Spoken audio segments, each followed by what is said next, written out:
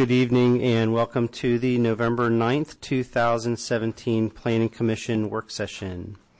Our first item are disclosures. Commissioner Lloyd. On November 8th, I met with Kevin McWater and a team for the Walsh Colucci on the enterprise application on Atlantic Avenue. Thank you, Commissioner Lloyd. Commissioner Sisley. No disclosures. Thank you, Commissioner Sisley. Commissioner Kearse. October 26th, I went to the Equinix data center opening. It's up off of Loudoun County Parkway across from Redskins Park area. And for those of you who haven't been to a data center opening, if you have the opportunity, I recommend it because it'll be a lot more interesting than you think. November 1st, I attended with Commissioner Salmon there the West Winds Crossing HOA meeting regarding the Silver District West application. On November 2nd, I met with several residents regarding the Ashburn Child Care application. November 3rd, I met with Sarah Howard O'Brien regarding the Dulles North ES 31 and the Dulles South Public Utilities Service Center applications. And on November 3rd, I met with Packy Crown and others regarding an upcoming application, Regency at Belmont. Thank you, Commissioner Kearse. Commissioner Jennings. November 9th, I met with Sarah Howard O'Brien on the Loudoun County Public School Elementary and the Utility Facility Service Center applications. Thank you, Commissioner Jennings. Commissioner Blackburn. Today, November 9th, I also met with Sarah Howard O'Brien and the above previously mentioned applications. Thank you, Commissioner Blackburn. Commissioner Priscilla. On November 7th, I had discussions with Branko Panktovic regarding the Virginia Fusion Soccer Facility application. On November 8th, and today I had electronic discussions with Sarah Howard O'Brien regarding the Dulles South Public Utility Service Center and the Dulles North Elementary School applications. And on November 9th, I had a discussion with Molly Novotny regarding the National Conference Center applications.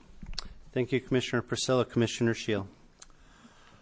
On November 9th, met with Dick Riemann Schneider and Jake Hambrick, Hambrick, regarding some legal issues that they raised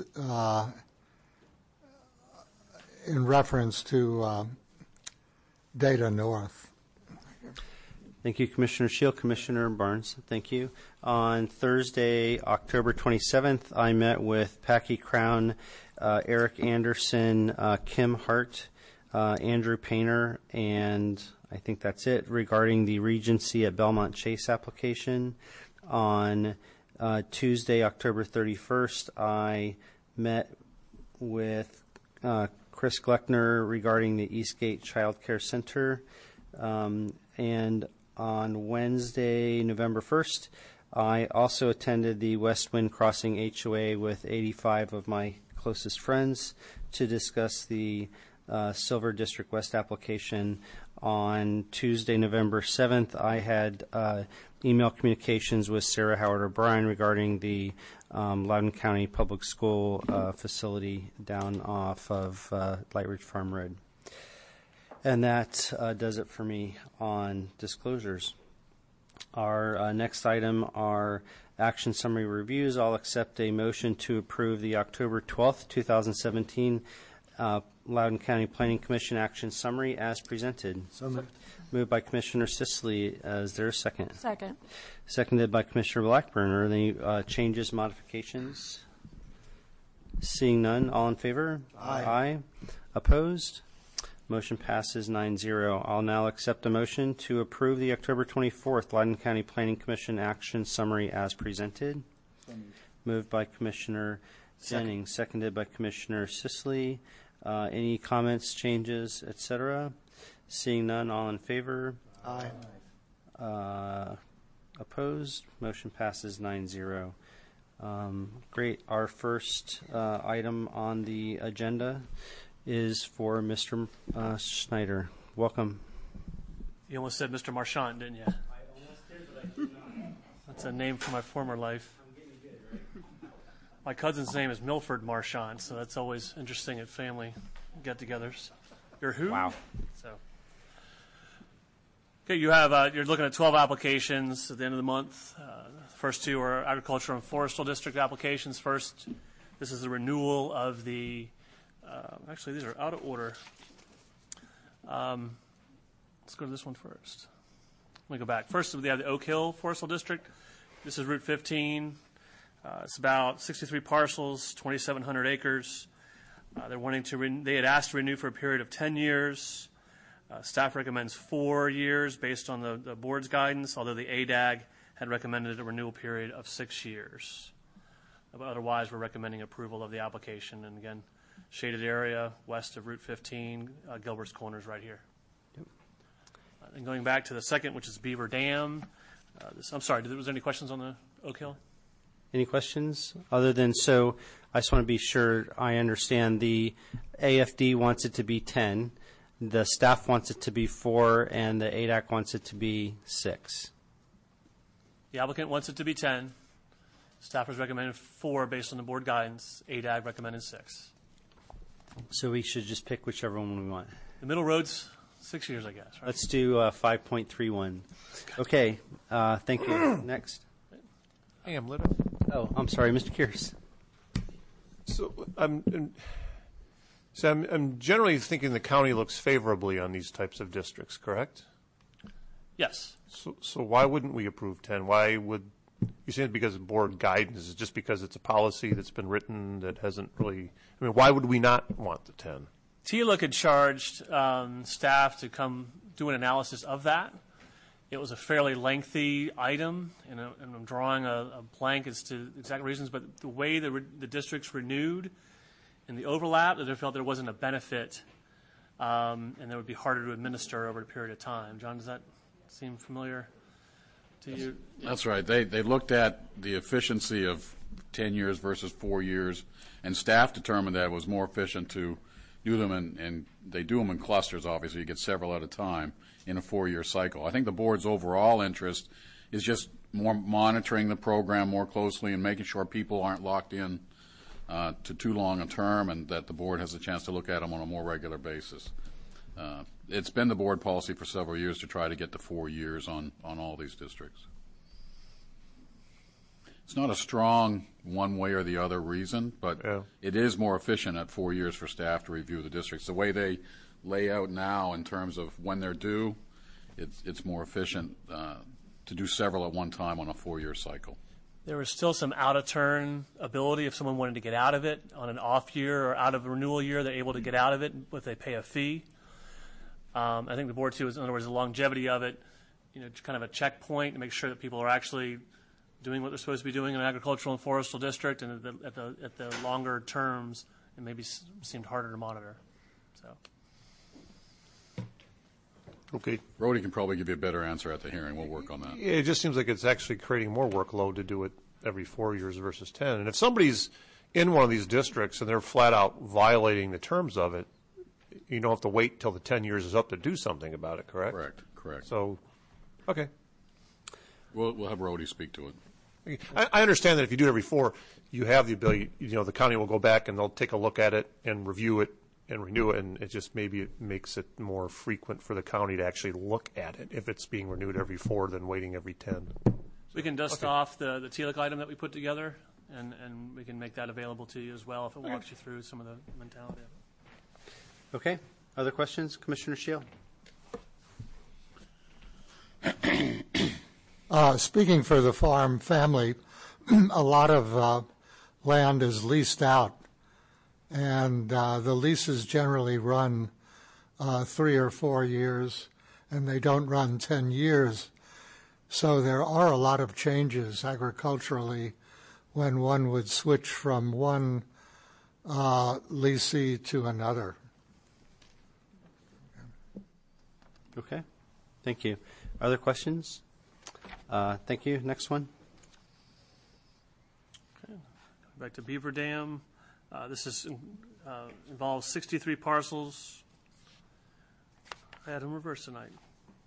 The one we just did, the new Oak Hill, was 12 parcels, 526 acres. This one is 63 parcels, 2,700 acres.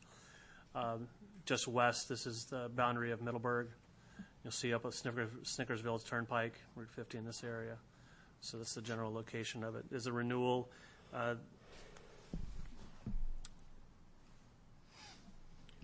So I had my districts backward. This is the one that's asking for 10. ADAG said 6, we said 4. So this is what happens when you staple your items out of order in I your was going to say that was what happens when you don't follow the agenda. I apologize. Okay, other questions? I guess those are the questions we had for this one. Okay. Any questions on the first My one? apologies. It's been that kind of week. Okay. I know how you feel. All right, next one. This one I'm going to punt over to Mark Stoltz, zoning administrator. Hey, good evening. I know it's been a while since I've seen you guys, so it's good to be here. This particular amendment actually is a combination of a comprehensive plan amendment as well as a zoning ordinance amendment to amend the policies and the regulations regarding the building and parking setbacks as well as the required landscaping along the Route 7 corridor between the eastern corporate limits of the town of Leesburg and Broad Run. The amendment proposes to actually reduce the building setback from the current 300 feet to a distance of 200 feet. It also proposes to increase the parking setback from the current 100 feet to 150 feet. And it's also proposing to enhance the landscaping buffer yard requirement from currently a Type 3 to a modified Type 5 buffer yard. These proposed amendments are based upon, and those setbacks that I just provided were based on some general direction that we received from the board at the recommendation of the Transportation and Land Use Committee as a starting point to look at that. The referral comments, we did send this out on referral, and we also worked and included a referral from the Zoning Ordinance Action Group and worked with the subcommittee of that group during the review of this particular amendment. The concern, really the only issue that came about through the referral and Zoning Ordinance Action Group was the proposal to increase the parking setback, again, from 100 feet to 150 feet. They felt like that this would cause a loss of site area to accommodate required parking, and that this could significantly constrain commercial development on the property, which could result in economic impacts to both the property owners and the county. Therefore, ZOAG's recommendation would be to retain the 100-foot parking setback. Also, the county did held a public outreach open house on October the 23rd. As prior to that open house, the county did send notice letters to all of the property owners affected along the Route 7 corridor by this amendment. There were 10 attendees at that outreach meeting, and again, they also expressed general support for the amendment, but also the concern with the increase in the parking setback. So that was the primary focus of their concerns. There was also some discussion about the landscaping, native species requirements and things of that nature, which we've adjusted based on that input.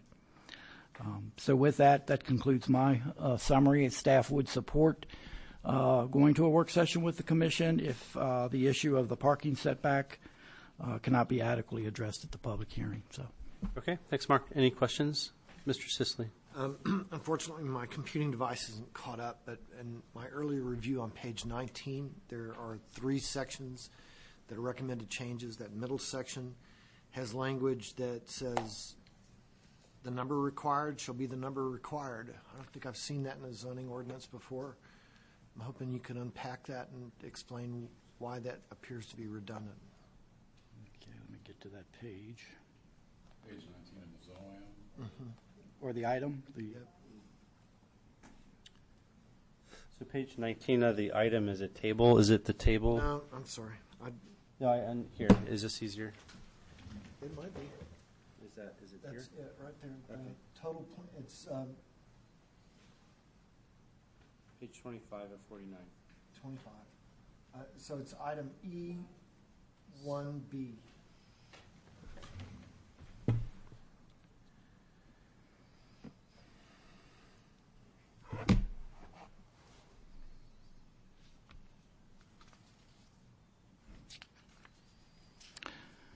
think what that is getting at is that Can I cheat? there's a number of plants that are required for every 100 linear feet of the frontage. So what that's saying is that the expectation would be that the total number of plants that were required for each 100-foot segment would be within that 100-foot. There would be some ability to relocate within the buffer yard those plant materials if there was some kind of a environmental constraint or some kind of an easement that would prevent that. So if there is that type of situation, an applicant can work with staff to have some flexibility about where the plants can go in that each 100-foot segment of the Route 7 corridor. That's what that's intended to apply. So Section A says the plants may be located within the full 100-foot width of the buffer yard. Then it says the total plants required for each 100-foot section of the frontage shall contain the plants required per 100 linear feet. You just Can you maybe just review the language and see if we'll you can make do it a little that. more We'll clear? try to get you some more clarification. Okay. Sure. Mr. Kearse, did you have other questions? I did. I'm kind of curious of the discussion about, as you had mentioned, so the current standard is you can have a building at the 300-foot point and you can have 200 feet of parking in front of it. And now we're changing it to say, if we didn't make any other changing to the parking, you could have a building 200 feet back and you could have 100 feet of parking in front of it. But now we're saying, well, with the building 200 feet back, you can only have 50 feet of parking. Was there some rationale why those two are linked, or are they just kind of like totally separate and not necessarily intended to be linked in the crafting of this? Right. I don't think the intention was that they were linked in terms of the distance between the building and the parking, what have you. Again, I think the thought there was that by decreasing the building setback, the thought was to increase the, to have some benefit or enhanced aesthetic quality to the corridor by increasing that parking setback to allow for more landscaping and so forth. So I think that was the intent. I don't think it was intended to preclude or limit parking between the road and the building, if that's your question. But that's what it does. It does reduce the amount of parking, yes, if they do come up to within 200 feet. Yeah. Okay. Of the building. Okay. Mr. Sissi, other One questions? last thing on that issue. I think there are a number of professional organizations that advise civic jurisdictions that the goal is to push the building closer to the roadway, so that the building is the dominant feature that people driving by see, and it's less about the cars but more about the architecture in the building. Sure. Okay. Other questions? I had one, which was we're going from a Type 3 to a modified Type 5. Can you just provide us some feedback or explain what it is in other areas? For example, I think it's a modified Type 5 in the Route 50 corridor, and if you could explain if there's any differences between this buffer and the Route 50 buffer and any other buffer setbacks that we have in other areas like the 28 and other areas. Okay. Other questions? Okay. Thank you, Mr. Schultz. You. Next. So that's 3 and 4. Oh, wait, we're going to do the... Oh, civil violations.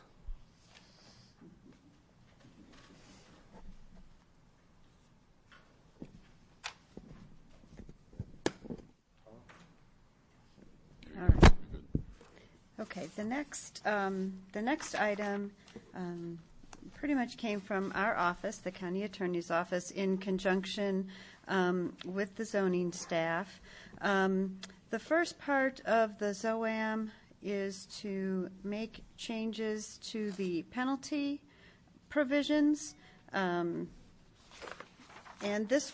these two items were broken apart from the big comprehensive ZOAM just because staff felt that these changes needed to occur before the big ZOAM is scheduled to come before you. The Article 6 changes have to do with a schedule of violations for zoning offenses, and the Article 600 changes have to do with notice requirements for regarding the newspaper advertisement and the written notice that's sent before a board, planning commission, or Board of Zoning Appeals public hearing. Specifically with the notice requirements, what we had found is that our zoning ordinance has some differing provisions that can sometimes cause confusion. And the idea is to basically come in compliance and be the same as the state requirements. So they're not two different places to look. For one, the written notice to the property owners, the state code requires that notice be made 5 days prior to the public hearing, and the county zoning ordinance required it to be at least 10 days, but not more than 21 days prior. So after this amendment, it'll be the 5 days. And there is also some changes to the placard notice requirement. That is not a form of notice required under the Virginia Code. Placard is considered extra notice that localities can do, and it would just give us the staff, mainly with the discretion of the director, to determine exactly what goes on the placards. The time frames for those were pretty much the same. So again, it's just going to make it easier for staff, for applicants to know they just have to comply with the state code requirements. So I don't know if you had more specific questions. Great. Any questions for staff? Okay. I only had one. There are in the section related to fines on the ADU units 6-503B. We've been talking about other types of units, such as workforce housing units and things like that. Does that need to, and it's mostly in Envision, but does that need to be addressed in here too, or would that all just be covered under ADU, or do their fines only need to be related to affordable dwelling units? So if you could look into that and make sure that we don't need to add additional language for other types of workforce or other types of housing units like that. I'll make sure we do that. Okay. Other questions? Okay. Moving along. Okay, next, item number 5. This is a commission permit and a minor special exception for service center. You looked at this application, or you looked at this property. It's about 151 acres south of Braddock Road. You had looked at it for a commission permit for the Dulles South High School and elementary school sites. The area we're focusing on tonight is the existing barn facility.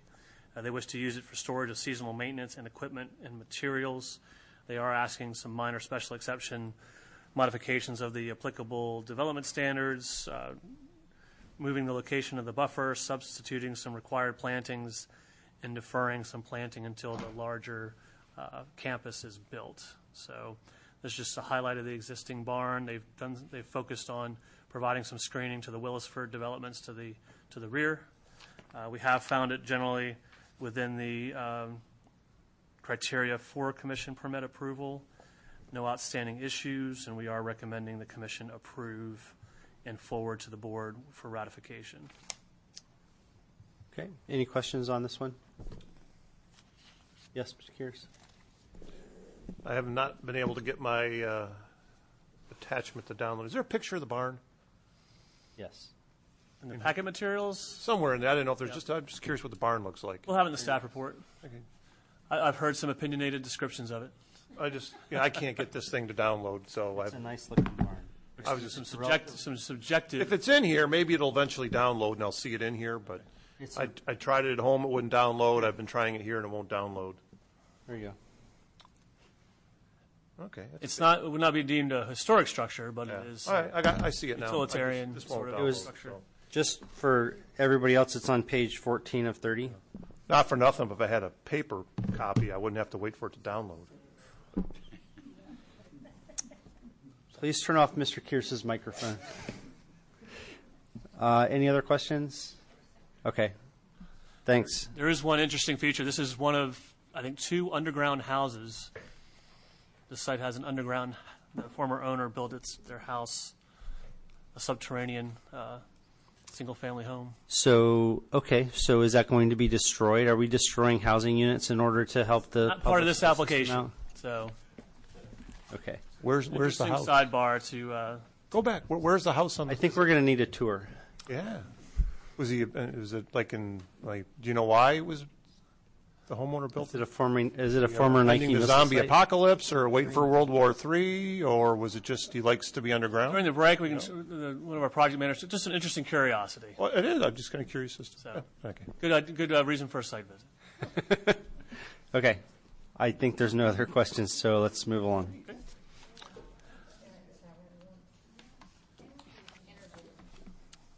Okay, number 6, this is a commission permit minor special exception for the Dulles North Elementary School site, east of Belmont Ridge Road, just north of Wax Pool Road.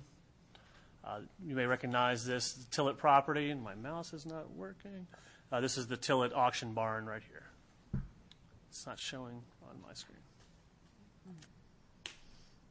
Just a second. There you can see. Tillett auction barn right there. So they're carving off part of the larger Tillett property to develop this elementary school site. This is a layout of the school facility. Again, in this district, in this area, schools are a by right use. They're asking for the commission permit because this is not a feature shown on our planned land use map. One thing we did talk to them about is at the same time the school will be under development, Belmont Ridge Road will be under construction and expanding. So we're working with the applicant or with schools to put some notes on the commission permit plat that talk about how that road's to be used.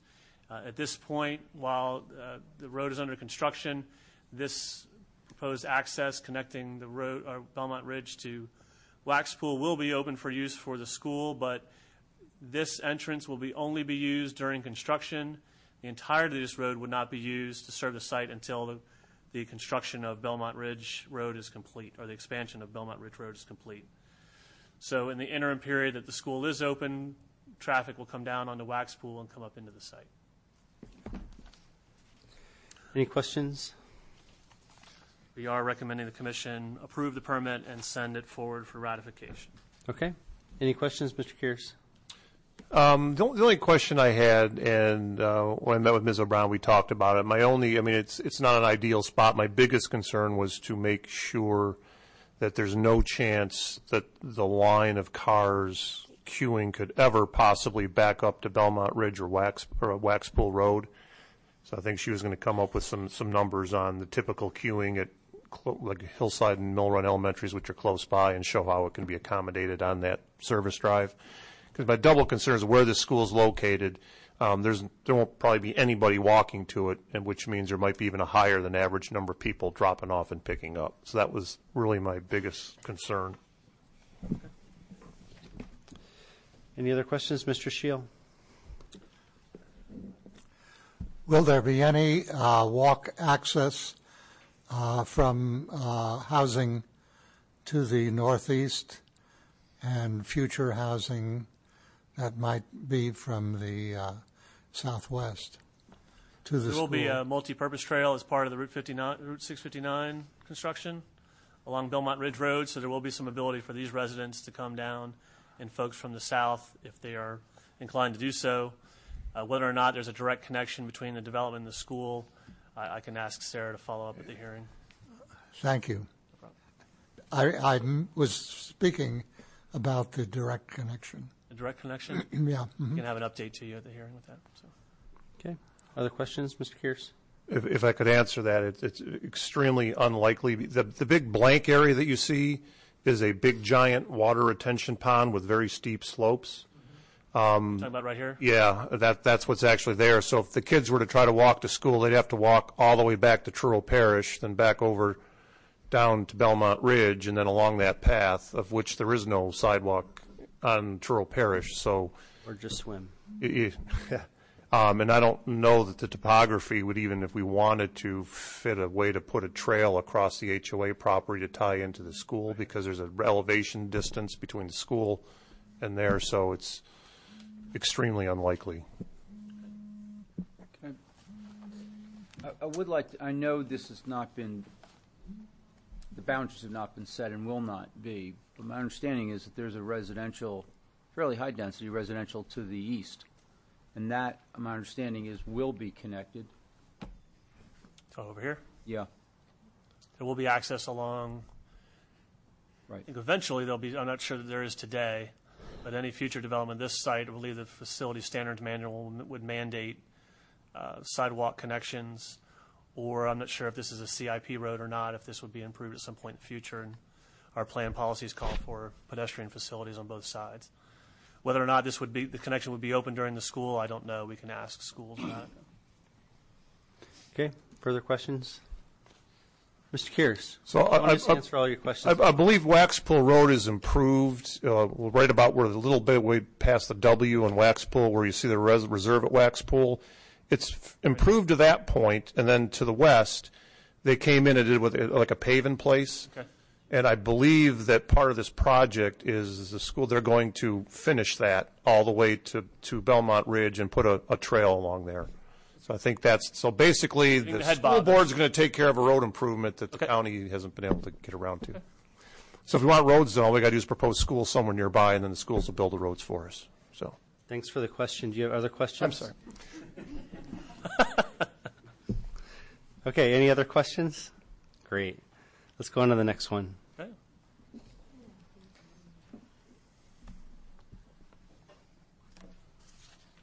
Next, 7 of 12. This is High Point East, zoning map or rezoning, zoning conversion and special exception.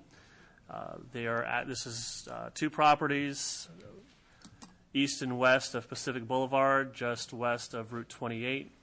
Parcel 3 is about 7.5 acres. Parcel 1A is about 32 acres. They're asking to rezone from Research and Development Park to Industrial Park. They're also asking to increase lot coverage from both parcels. This is the concept development plan. Actually, before I move slides, Pacific Boulevard is the dividing line between Route 28 business uses and our Route 20 core uses.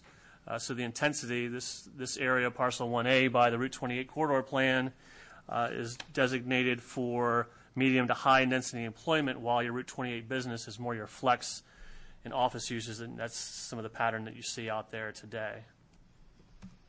Okay. This is their concept development plan. I'm sorry, Commissioner Shield, our orientation is off. We just turned it west on you. This is Pacific Boulevard. Do you have a north thing on it? You got a compass. Mm-hmm. Pacific Boulevard, and we also have Route 28.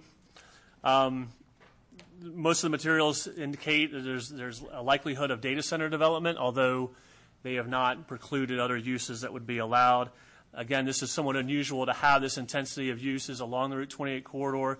If it were to be data center development, we've encouraged the applicant to narrow its uses, state its intended use. They are asking for more flexibility as the market would dictate.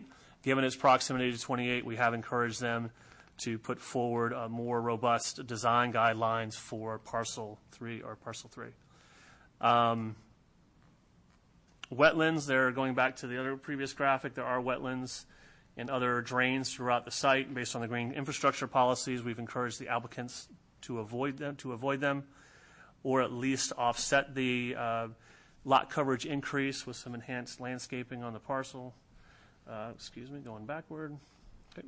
Also, we indicated in the briefing item, they're asking for a new access point along Pacific Boulevard, which would not be supported by the countywide transportation policies.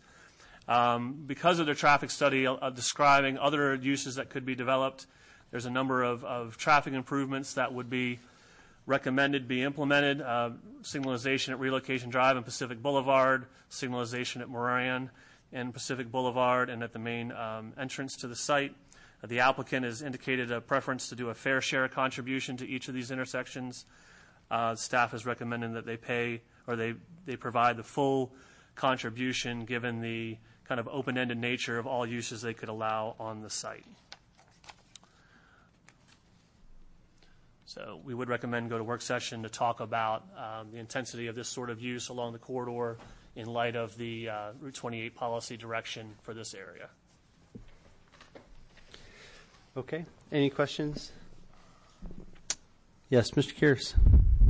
So in lines with what you're saying about the unknown about how intense the property will be developed, determining whether they should be required to build all those lights or put a fair share, is there a way to structure it that if you build this quantity, you pay a certain percentage, but if you get to this point or above, you pay the whole thing.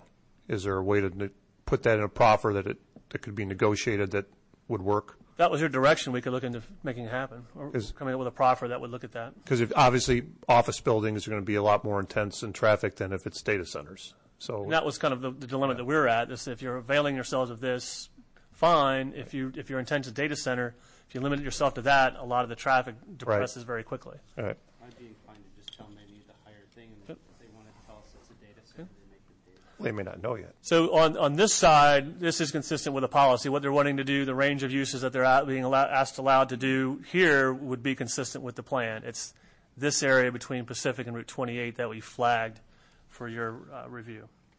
Okay. And just to note that if I had a piece of paper, I could just orient it north-south, but the stupid iPad just turns the picture on me when I try to do that. So. You can change that. Oh, you can? Yes. Oh, okay. You can lock it? Never mind. Block of instruction. So. Can I ask a question? Yeah. What is the policy for data centers on the 28 corridor?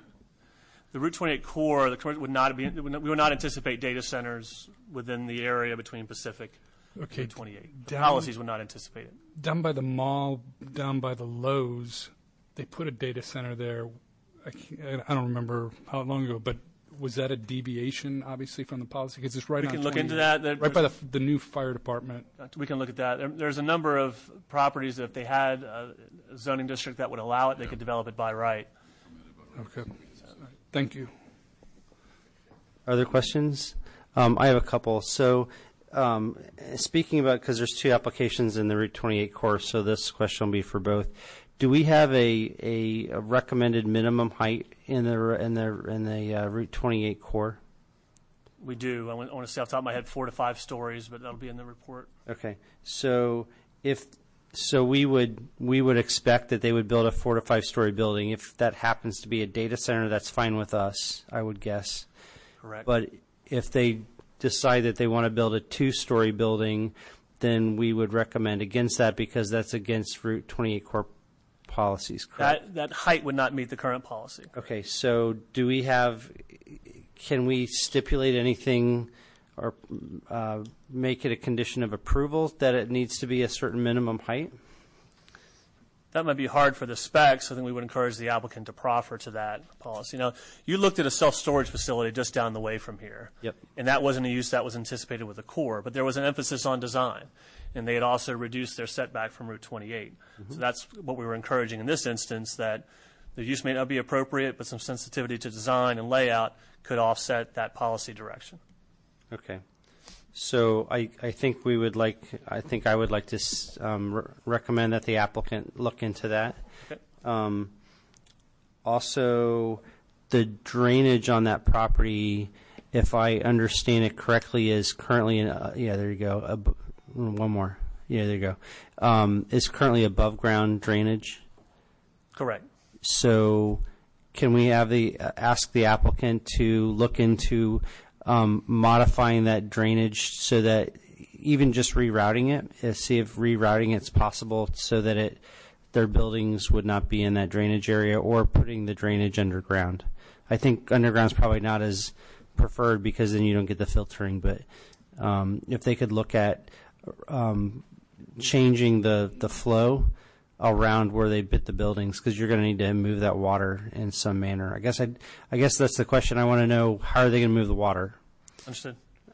Policy would suggest they avoid it. Yep. But we can talk with the applicant about some alternatives that might be available. All they got to do is just get rid of the first floor, let it go underneath, like falling waters type of thing. It'll be fine.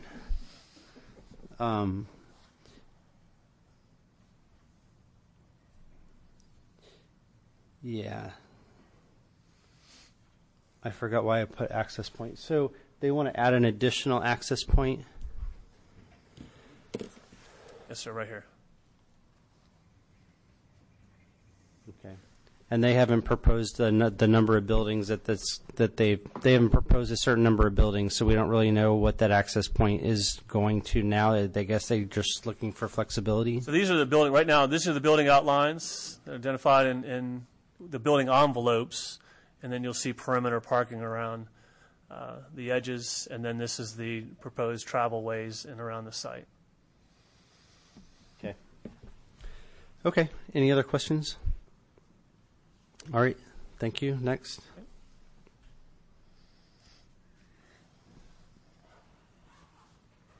Oops, wrong direction. Okay, number 8. This is, you looked at the special exception for this sheets, I believe about a year and a half ago at the corner of Loudoun County Parkway and Yardley Ridge Drive. They are asking to come in for a comprehensive sign plan. This would allow for a larger monument sign, a gas station canopy sign, pole-mounted car wash sign, building-mounted convenience sign, car wash signs, pump-mounted logo, and topper signs. Based on our analysis, the signage is appropriately scaled for the site, and we have recommended a commission approval. Okay. Any questions? All right. Next. Okay. This is a request for a zoning conversion northwest of Loudoun County Parkway and south of the WNOD Trail. Policies do recommend property owners convert to the newest ordinance. We have not found any issues with the proposal, and we are supporting a commission recommendation of approval. Any questions? I have one, which is the conditions of approval, I think, is where it says that they're going to provide a trail along Loudoun County Parkway, but it's not required to connect to anything, was the language on it, any off-site connections. But that's adjacent to the WNOD Trail, and the WNOD Trail is at a 22-foot grade separation. So I think we need to, I'd like to find out if there is a plan to allow somebody to travel north on the walkway along Loudoun County Parkway and get to the WNOD Trail, because I think that's probably something that needs to be addressed. That would be a regional transportation, bike and ped transportation thing that would be important. Okay. It's not clear if that's connected or not, and the way the language seemed a little bit odd. Understood. Okay. Any other questions? All right. And this is just the CRTD plat. Okay. This is the other applications in the corridor that Chair Salmon was referring to. This is Gulliford Station North. You may have seen some of the correspondence saying Old Sterling North. We have a corresponding south application I'll go through in a minute. You may recognize this area, Dulles 28 Center over here, CarMax and other dealerships in this area. This is a request for a zoning concept plan amendment, zoning conversion, and a special exception. This would allow them to construct a 10-acre storage lot that would be used to store vehicles in association with a car rental facility, an enterprise facility on the southern applications. Much like the application we just looked at for High Point East, this is within the corridor. It is anticipated for high-quality office uses or mixed-use development with office uses. So this does run contrary to that plan. We have asked the applicant to look into providing some larger tree save areas or committing to a higher canopy to try to offset some of the massing of the parking that they're looking into providing. But we have flagged it as a policy question. They're looking at this as an interim use. So the question we would have for what is interim, our ability to enforce that interim case. Our preference would be to, again, try to make the site as logical as possible and then allow for some sort of future use. But try to screen it, try to do some other things to make it not as obtrusive along the corridor. Okay, any questions on this one? I guess I'm the only one that has questions on these. So again, being Route 28 core, we would expect a 4 to 5 story building. I guess they can explain why they don't want to build a smaller acreage but taller building to fit into that system. This would be their fleet. All the cars that they have for enterprise, this would be where they would store that. So it is, It's a little bit different than I guess we could argue than the CarMax that's across the street, just in terms of its nature, just being primary storage. Again, it's just, is the commission comfortable with the design and layout that they have, that this would be an interim use we wouldn't have along the corridor? So I'd like to find out what their definition of interim use is, not ours. And what happened, or can you tell us what the requirements were when the CarMax came in? Was that also listed as 28 core when the CarMax was approved, or was that prior to the 28 tax district? That predates the Route 28 corridor plan. It doesn't predate the district, but it doesn't predate the tax district, but at the time CarMax came in, I believe that was a keynote area. And not a core. Okay. All right. Any other questions? All right. Next. Okay. Question? Yes, Mr. Kearse. So when you look at interim use, well, I kind of look at it, and I don't know if you guys, staff looks at it the same way, but it no longer becomes an interim use when the property becomes more valuable as another type of use, at which point it makes sense to eliminate the parking lot and put whatever that higher value thing would be. I can't think of any other way to say, okay, well, interim use is only X number of years. It's going to be whenever the development finally gets to the point where that land is more valuable as something else other than a car parking lot. Would that? Yeah, the staff is not proposing a specific timetable, and we're working on that on the envision process now, and it really is the ease with which the property and the can be converted to something else. Yeah. And parking lots is a prime example for us. And that it seems to me that if this type of use would be much easier to convert to something else than if there was a multitude of buildings on there, which you have much higher money invested in them. Right. Right, and that's where we're spending a little more time on maybe looking at the perimeter screening, doing something else to make sure that it doesn't. What you don't want to do is have this, the way it's maintained or operated over time, start to detract or start to negatively influence its neighbors. So I concur with your comments about making sure we get some decent screening along there because it's. Okay, Mr. Lloyd. How many cars are proposed to be parked there? I can get that number for you. Okay, thank you. Next. Okay. Number 11. This is the corresponding application to the south. These are special exceptions.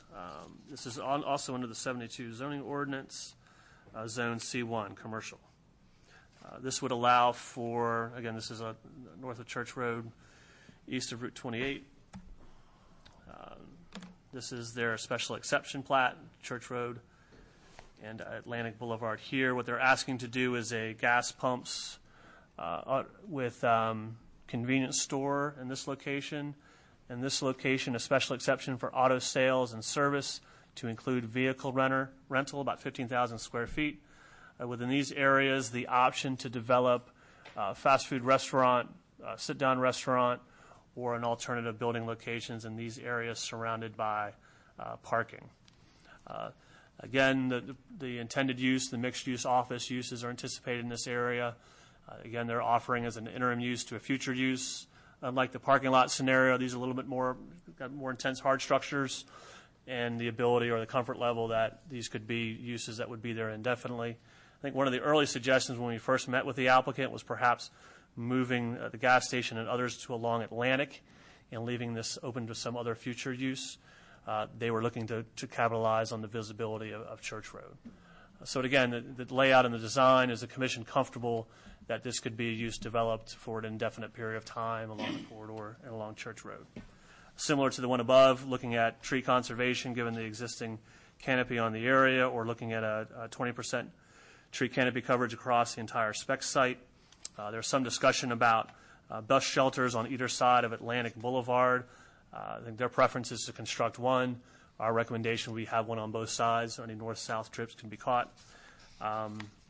So we would ask, we go to work session so you could further discuss the policy guidance and the layout of the uses on the site. Okay, questions? Mr. Jennings. It occurred to me on the prior one, but it's multiplied here. Car rental facilities have a real high volume of in and out.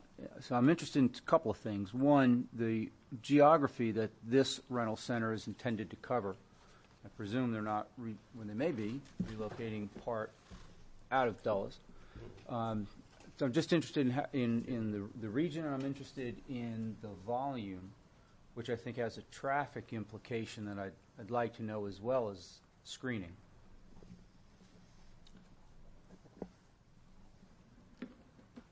Yes, sir. Okay. Other questions? Yes, Mr. Shield.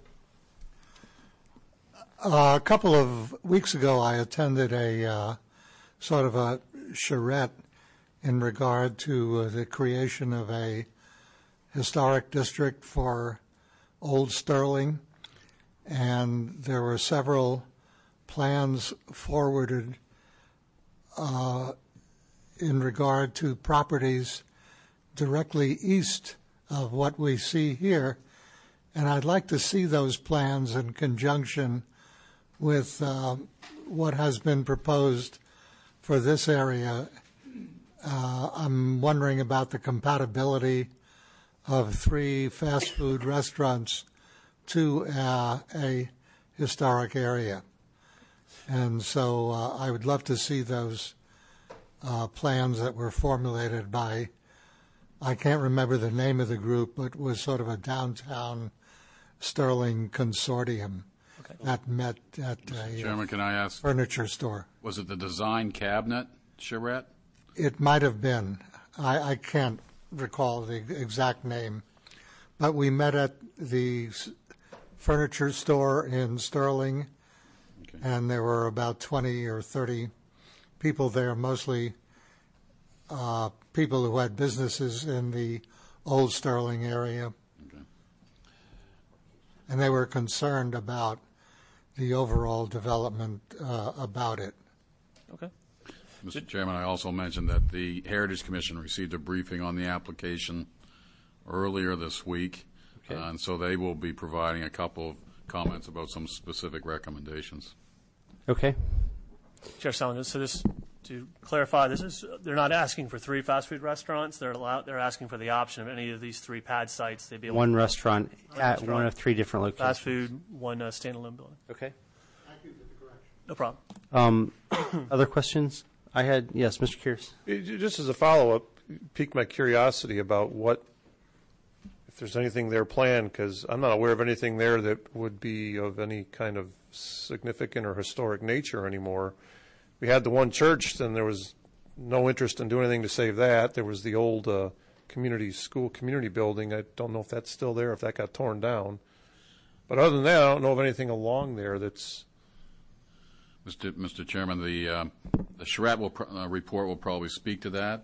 I do believe there was a survey done some time ago that did not find that it rose to the level of being a national register district. So. Okay. Because I remember several years ago, I recall some effort to that, and it didn't seem to go anywhere. And I wonder if that's what this is referring to, or if there was anything more recent. If there was more, there was a more recent I'd be curious. Design discussion with the neighborhood. There's a lot of interest in trying to revive the area, and that's what the design charrette was looking at. Gotcha. We'll bring that. I had one question, and it might be somewhat related to the other one. The first application, the north application, where is the access? Is it via Ruritan Circle, or is it via Atlantic, or is it via? It's via Atlantic. It's via Atlantic. I'm sorry, through the southern site. So through the southern site gets you down to Church Road. To Church. Church Road, yes. Sir. Okay. Or Atlantic, isn't it? Or Atlantic. Okay. So you'll see this is north, and when you go to the south, you have the option. So this connects up here. This is the north side. You have the option to either go to Church or go out to Atlantic. And the north one has no other entrance. It's only to the south. Correct.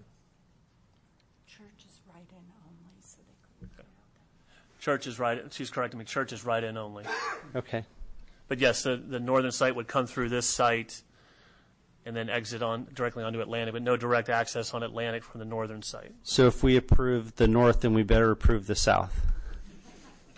Otherwise, we got some troubles. Okay. Write that down, Cliff. All right. Any other questions? All right. Next. Okay. Your last application, Quantum Park. Zoning concept plan amendment to zoning ordinance modifications. You'll recognize this as the Verizon campus, the old UUNet campus, Loudoun County Parkway, Waxpool Road. What's that? WorldCom? Yeah. Don't forget WorldCom. WorldCom went through several iterations. There was a concept development plan that basically, in these spots here and here, carried forward this building layout. They're asking to remove those building footprints from the concept development plan and allow them in this area here and in this location here, basically to at their own design, basically maximize or put any sort of building footprint they want to. Sorry, that wasn't very eloquent. In order to do so, they're asking to reduce some of the setbacks to Waxpool Road, also reduce the building setbacks to future Lockridge Road. They are offering the right-of-way to allow for that connection out to Loudoun County Parkway. I think overall we're closing the gap in terms of outstanding issues. There was some discussion of enhancing their building design were these to be closer to Lockridge Road. And I believe those conversations are ongoing. And there were some discussions of offsetting the buffer reduction along Waxpool Road. Did I say that correctly? I'm going to turn on your... Steve Barney, he's the project manager. Just to clarify, not a setback reduction to Waxpool Road, just a buffer yard reduction. Okay. Thank you. Any other questions? No? Okay. With that, the Planning Commission work session is completed. We'll now move to the Planning Commission. I'm sorry, the Planning Commission briefing is completed, and now we'll move to the Planning Commission work session.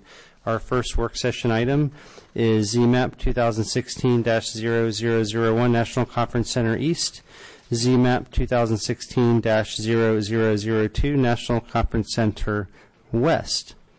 Welcome, Ms. Marsh.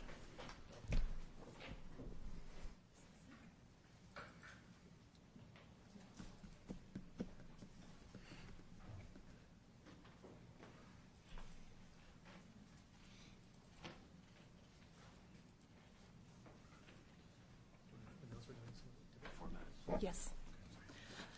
Thank you. Tonight, we are here to present the work session for National Conference Center East and West. We're going to do things a little differently tonight. I'm going to let the applicant make the presentation to update the commission on the changes that they have made. If the commission will recall, we saw this last November, and staff did have some outstanding issues as far as the transportation access, mainly from the west portion of the property onto the school board-owned property. We know that the applicant has been working diligently with the school board and with the Lansdowne community to address this issue. So without further ado, I will turn this over to the applicant, then we can wrap up with our recommendation and answer any questions for the commission. Welcome, Ms. Gillis. I've been told I need to go very, very fast. It's totally fine. I'm missing a birthday dinner to be here this evening, so I'm good. Just for recollection and reference, we've got two applications here. They would rezone a portion of, two portions of the National Conference Center property and also rezone the National Conference Center to PDOP. Since we were last with you, since the commencement of the application, we've had 19 meetings with various interested parties, and we've had 14 meetings, more than one a month, since we were last here last November. This was the eastern portion of the property, and that was the layout that you all saw last November at public hearing. It represents 94 units, and through a number of meetings, not the least of which was a recommendation by the Lansdowne on the Potomac HOA to increase the unit sizes to be more consistent with the balance of the Lansdowne on the Potomac HOA units.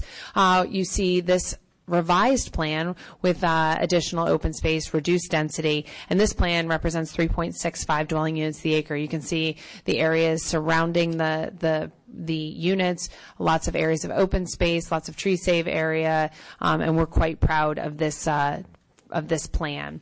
On the western portion of the property, this is currently today mostly a surface parking lot. If you've ever been over to the National Conference Center, this used to be the most desirable place to park. The most desirable place to park now at the National Conference Center is in that lovely parking garage, which is off-site to this parcel. What you saw in about a year ago was this layout, 32 units and a connection off-site to the south that would connect us through the Riverside High School property and a connection to Charlene Beth Drive. We had 5 requested modifications, and they were age-restricted units. Through the process over the last year, we've reduced the number of units from 32 to 27 units. We've eliminated the connection, the direct transportation connection through the Riverside High School property, and created a connection. You can see the white bar to the north, right under the word November, that would provide a direct transportation connection to Kiphart. As I said earlier, we've reduced the number of units by 5, and this also reflects that increased unit size that was a specific and direct request of the Lansdowne-on-the-Potomac HOA. We've also eliminated all but one modification. So this gives you a little bit more detail on the agreed-upon Kiphart entrance to the north. Won't belabor the point, but you can see how it goes through. It utilizes an existing public access easement, an existing, I should say, fire and rescue temporary access, and we're converting it into a permanent access. Minimal traffic impacts from our project, reducing the number of overall trips by 71 over what is existing today. Over what was proposed a year ago. And then this demonstrates the directional signage to Upper Belmont to continue to direct people not through the residential neighborhood in Kiphart, but rather to direct them to the public road, the access to the Riverside High School, and also the elementary school that's up there.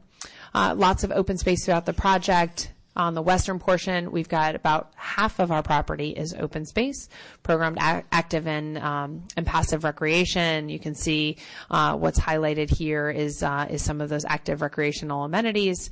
And then on the eastern portion of the project, we are excited about the possibility of incorporating a dog park here that would be for the benefit not just of us, but also subject to a reciprocal easement agreement with the Lansdowne-on-the-Potomac HOA so that they could utilize our amenities and we utilize theirs. We've worked through jumped through a couple of hoops and jumped a couple of hurdles to get to that point. We've also committed to complementary architecture. We envision complementary architecture. We'll have to go and get reviewed by the Conservancy to ensure that they are in agreement that this is attractive architecture, but you can see that it is maybe not identical to, but consistent with the architecture elsewhere in Lansdowne. And of particular note, we are consistent with the comprehensive plan. I'd like to stop here and just have us have a moment of silence for that, but I'll keep going. I mentioned all of the different public meetings that we had, and with that, I'm happy to answer any questions that you have. 4:26? I'm so impressed. All right. Does anybody have any questions? Mr. Kears? I know you're in a hurry, so I'll try to keep it to about 45 minutes. Oh, great. It's like labor. Only thing I wanted to ask is we had a conversation about the proffered amenities for the small site. And what I get back to is how I learned about Loudoun County's proffer system was dealing with it in Broadlands. And we had back when Broadlands was conceived in the mid-'80s, they were using a concept I think was popular in the 70s, which is little exercise stations that you have along walking trails. That was like all the rage for a certain period of time. So between the developer and the county, they thought it was a good idea along our walking trails through the woods. It would be a good idea to cut down beautiful mature trees so you could put a chin-up bar there.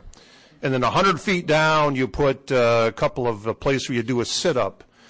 And so what happened is, well, the developers started doing that, and they got as far as cutting down the trees for one of these sections, and the association said, stop, we don't want that.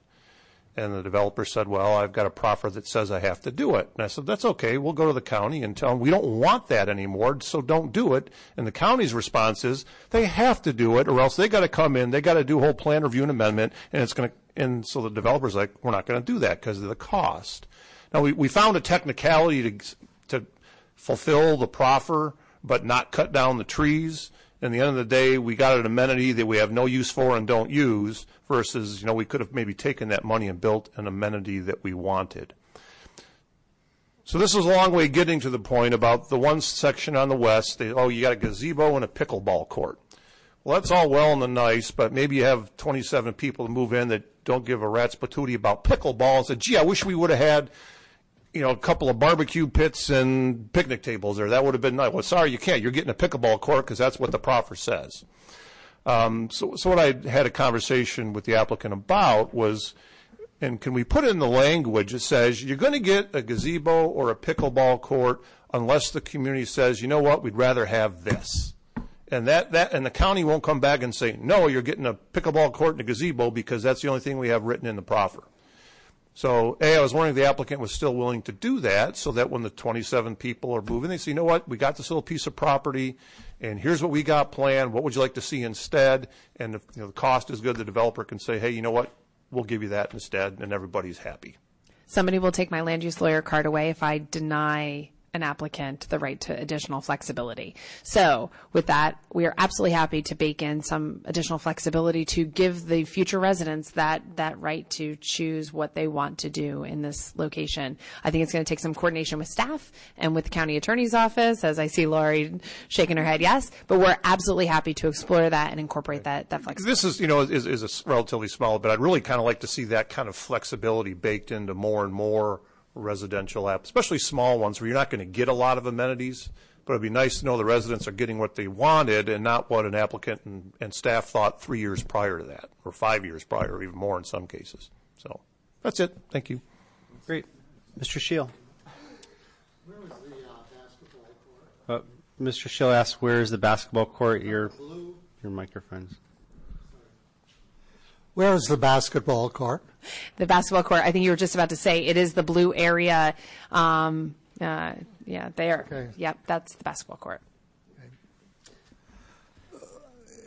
I would rather, this is sort of on the line of Mr. Kearse's talk, that I would rather see more active recreational facilities than so much open space.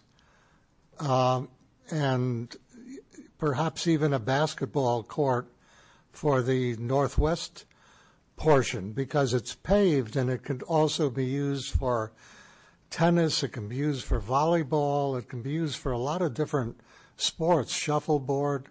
In other words, it's a multi-use athletic facility when you have something paved that can take a large area and also be used for small areas as well. And so that's my general comment. I would like to see more athletic facilities and perhaps instead a little less open space in that design. Thank you. Okay. Do you want to respond to that or no? Just include it in the other legal discussions. I'm interested in the commission's direction on that, whether we're going to go the direction of flexibility to figure it out as we go forward, or whether or not the commission wants to weigh in and say that's not what we want and we want it in a different location. I will say that we have represented to the Lansdowne on the Potomac HOA and the Conservancy these amenities that were there, and we have worked through a reciprocal easement agreement with that HOA to determine how we can share everybody's amenities. So that might be one way that we get to the flexibility earlier, is working with the HOA. But that said, I defer to the commission in your all's direction. Commissioner Sisley. I'm just going to jump in and start a straw vote. I would go in the direction of the greater flexibility, because I do think that communities change their mind about desired amenities, and the flexibility to the HOA would be far preferred than something more permanent. South Riding has a bocce ball court. I'm sure anybody's ever used it. I love bocce ball. That's great. I had one in my backyard. Be careful. Come by. Come on by. It's between a bunch of houses that you can't get to. Mr. Priscilla. I think the flexibility is good, and you stole my thunder, as long as we have the ability to have a bocce. Yes. Okay. Put that down. Any other comments from anybody else? I think that's where I would lean as well. Okay. All right. Any other questions on this application? Ms. Marsh? So I'll just follow up to say that staff does support approval of these applications. We don't have any outstanding issues, and we can work with the applicant to talk about flexibility with amenities as the proffer discussion continues. Very well. Mr. Jennings, this is in the Ashburn District. Yes, it is. This is quite a different application than it was a year ago, not the least of which is the support of the Lansdowne and the Potomac HOA and the Lansdowne Conservancy. This is remarkable. I think you've done a great job. I was not optimistic, and I'm thrilled that this has actually worked its way through. I think you made a much better application that will actually be to the benefit of the whole community in the region. With that, I move that the Planning Commission, actually we have two different motions, so I'll read them both in. Yep. Okay. Well, does anybody want the motion split out? Separated?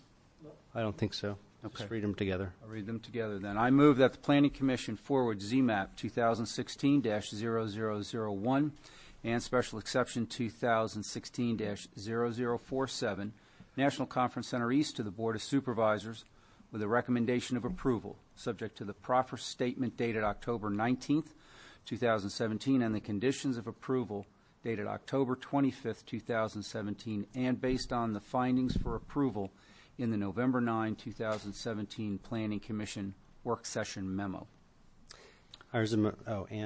And I move that the Planning Commission forward ZMAP 2016-0002 National Conference Center West to the Board of Supervisors with a recommendation of approval subject to the proffer statement dated October 19th, 2017, and based on the findings for approval in the November 9th, 2017 Planning Commission work session memo. Second and second. Should we add any language regarding the possible change for flexibility on the recreation facilities, just as amended tonight or as discussed tonight? No direction? Do we need that? Does staff need that? I don't think we need that. Okay. Then I think we're fine. Motion was made by Commissioner Jennings, seconded by Commissioner Sisley. Any final comments? Mr. Kearse? No? Oh, I get a chance to comment? Well, since you asked me. I will, since I was asked to comment, I will echo Commissioner Jennings' comments that when this application came to us the first time, I didn't just not like it, I really didn't like it. And I think it's come a long ways, and I've known the folks up in Lansdowne for a long, long time. I've dealt with the folks in Lansdowne for a long, long time. And anytime you get those two people to agree, those two boards to agree to something, that is a yeoman's effort, and I commend you for that. But that also goes a long ways towards turning a bad application into a good one. Very well. Thank you. With no further comments, all in favor? Aye. Opposed? Motion passes 9-0. Thank you. Thank you.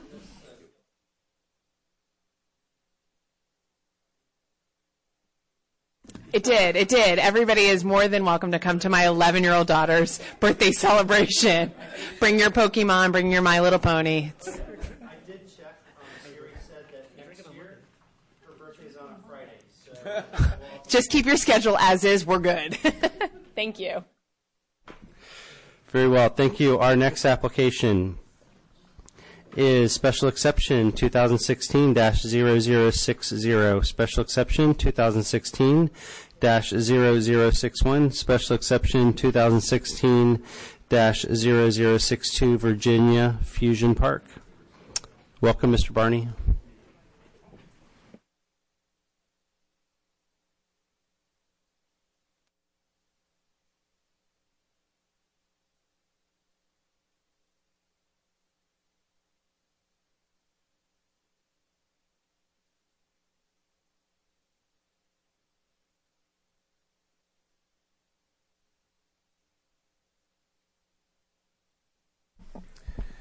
Good evening, Chairman, members of the Planning Commission. Welcome.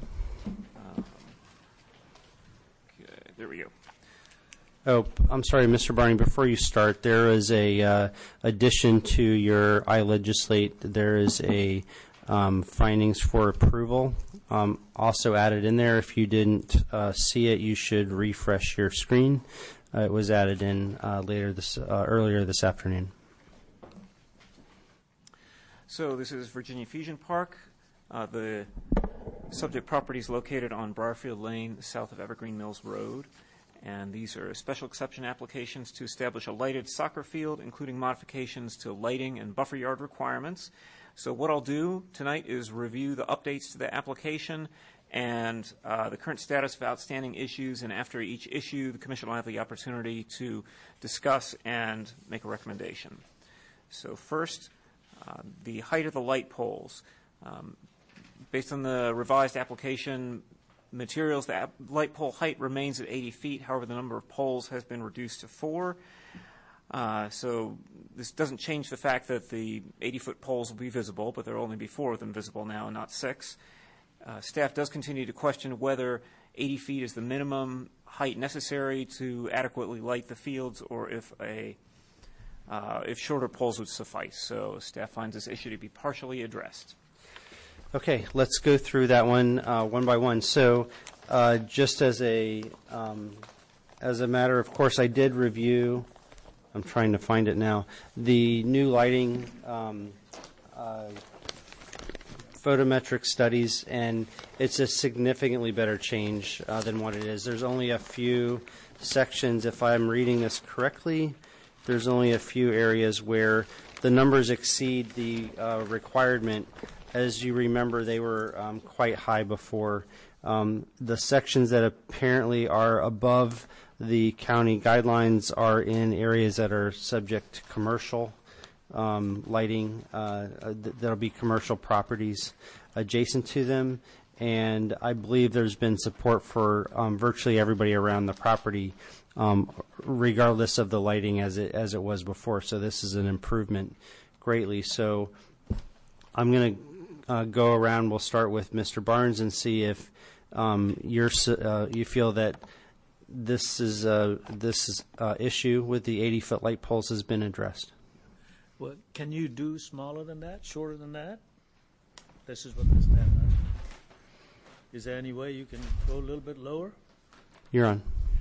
Yes, Commissioner Barnes, I asked that to the Musco engineers, and they said in order to focus all of the light on the field, the height is important. To lower it would cause more spill and more glare on adjacent properties. And that's the reason. And if you cause more? It would cause more spill and more glare off-site. If you have a flashlight like this, it goes farther out than if you have a flashlight like this, it goes. Because you can aim it better down towards where you want the light to go. And I'll say that there are a lot of lighted parks in the county and other jurisdictions that are all 80 feet tall. The school fields are 80 feet? Yeah. Yes. Okay. Mr. Shield? Fine with me. Great. Mr. Priscilla? Ms. Blackburn? Jennings? I'm good. I just have one question. I like the. Thank you. I'm fine with the illumination. What is the? You talked last time about screening the lights themselves from, because while there's a photometric spill or lumen spill that you're controlling with the lighting, when you're looking at an 80-foot pole, are you still seeing the lamping within it and its illumination? The actual bulb, you can see it when you are close to the property, but not when you're further away, because, and I can show you later on, I've got a picture that shows that the bulb is recessed within the housing. But when they install the lighting at the end of the day, and if there is any glare issues, then that's when they put on those shields if they need to. Okay. And you're willing to do that? Yes. Okay. Then I'm fine with it. Okay. Mr. Kearse? Yeah, so the lots subjected to the most light spillover, I think you had the numbers in here, just a hair under 7-foot candles. Those are the immediate adjacent parcels. Is that correct? That is correct. And also, am I correct in, because we had a couple letters of support from the adjacent property owners, and I'd asked about ones that they said they had letters. I noticed a few more letters were included here of support. So would I be correct in stating that all of the adjacent property owners that would be subject to this light spillover has submitted a letter of support? With the exception of the owner of the properties to the west and south. Those are the undeveloped that are in lots? Green. I'm sorry? Yeah. But those are all point zeros. That's true. So the west is now no longer. So there is no, basically. So this is that's an issue right there, 0.9. That's 0.2 is under 2.5. These are all under 0.25. Yep.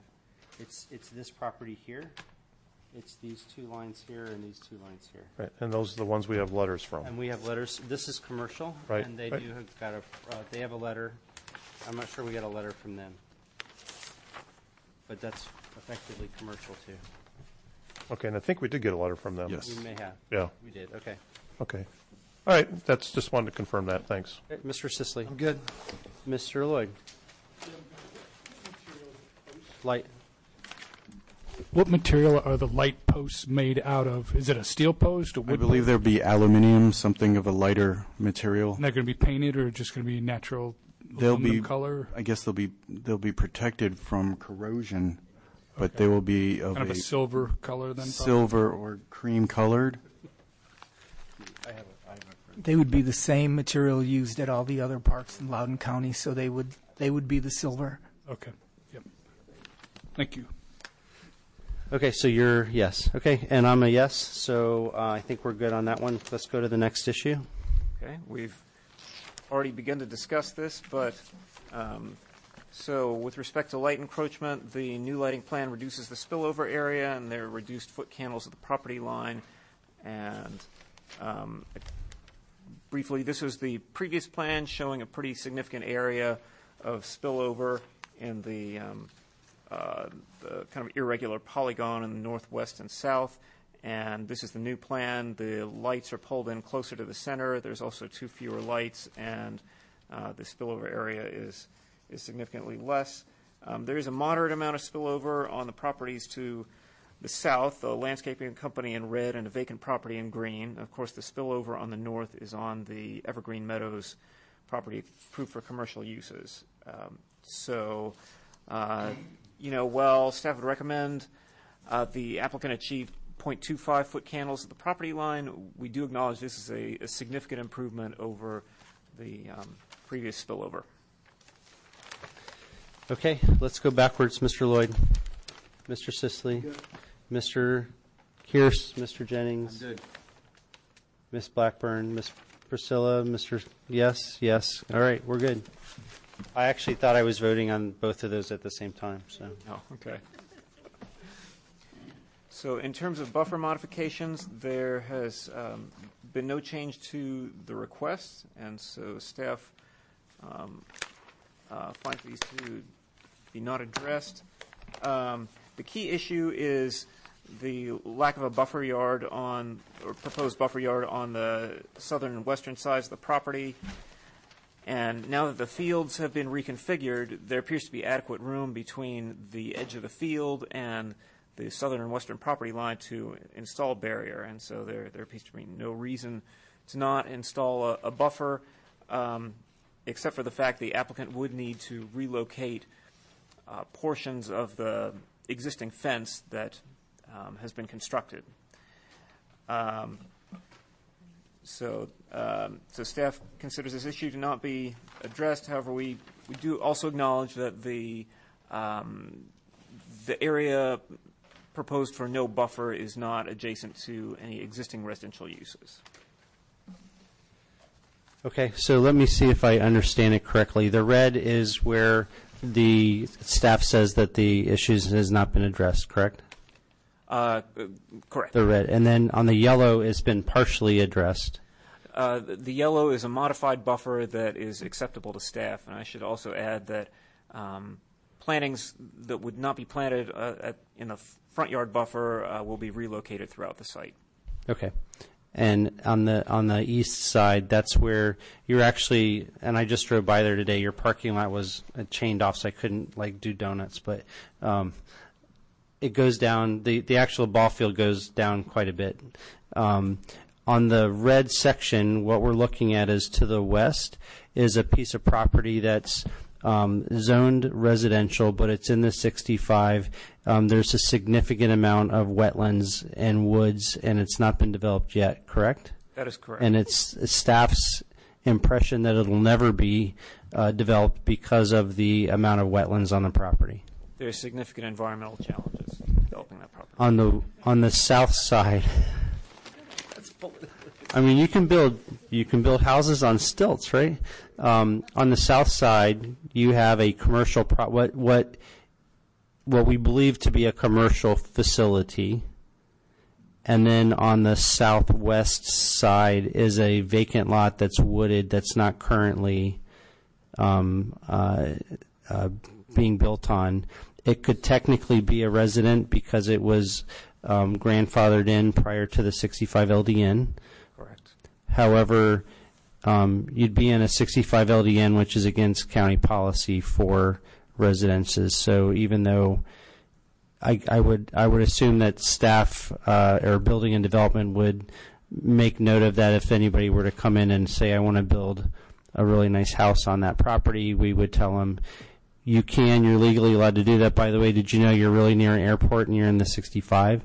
So I'm guessing that's what staff would do, Mr. Merrithew.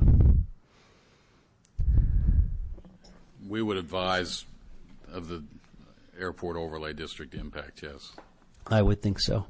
Okay, so that's where we are. Mr. Lloyd, what are your thoughts on the buffers? Is this sufficient, or do you feel they need additional buffer? I'm okay with it. Okay, Mr. Sisley. Are any of the property that's adjacent to the west, is that in a floodplain?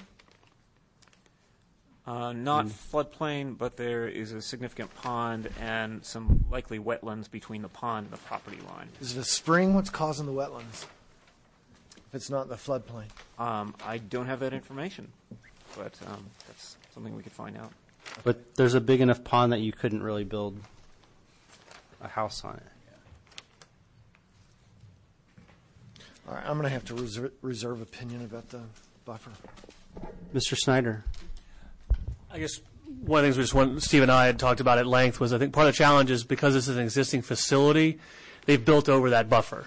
So they would have to retrofit it to bring it in. They have to bring the fences back and plant behind it, and there would be some ability or an inability to maintain it behind it. So I just wanted to clarify part of the challenge why they can't provide it is because the existing facility is already built over it. So just wanted to make that clear. Okay. Okay, so you're a abstain or a no? I'm a maybe. You're a maybe? Okay. Mr. Kearse. So now that because I don't think there needs to be a full bottom. I'm wondering, could any kind of a tree line or something, shrub line, be planted along there? Because even the fence is all the way in. You could still put. You don't have to move the fence to plant some shrubs or trees along there, do you? Staff. Oh, that's a staff question.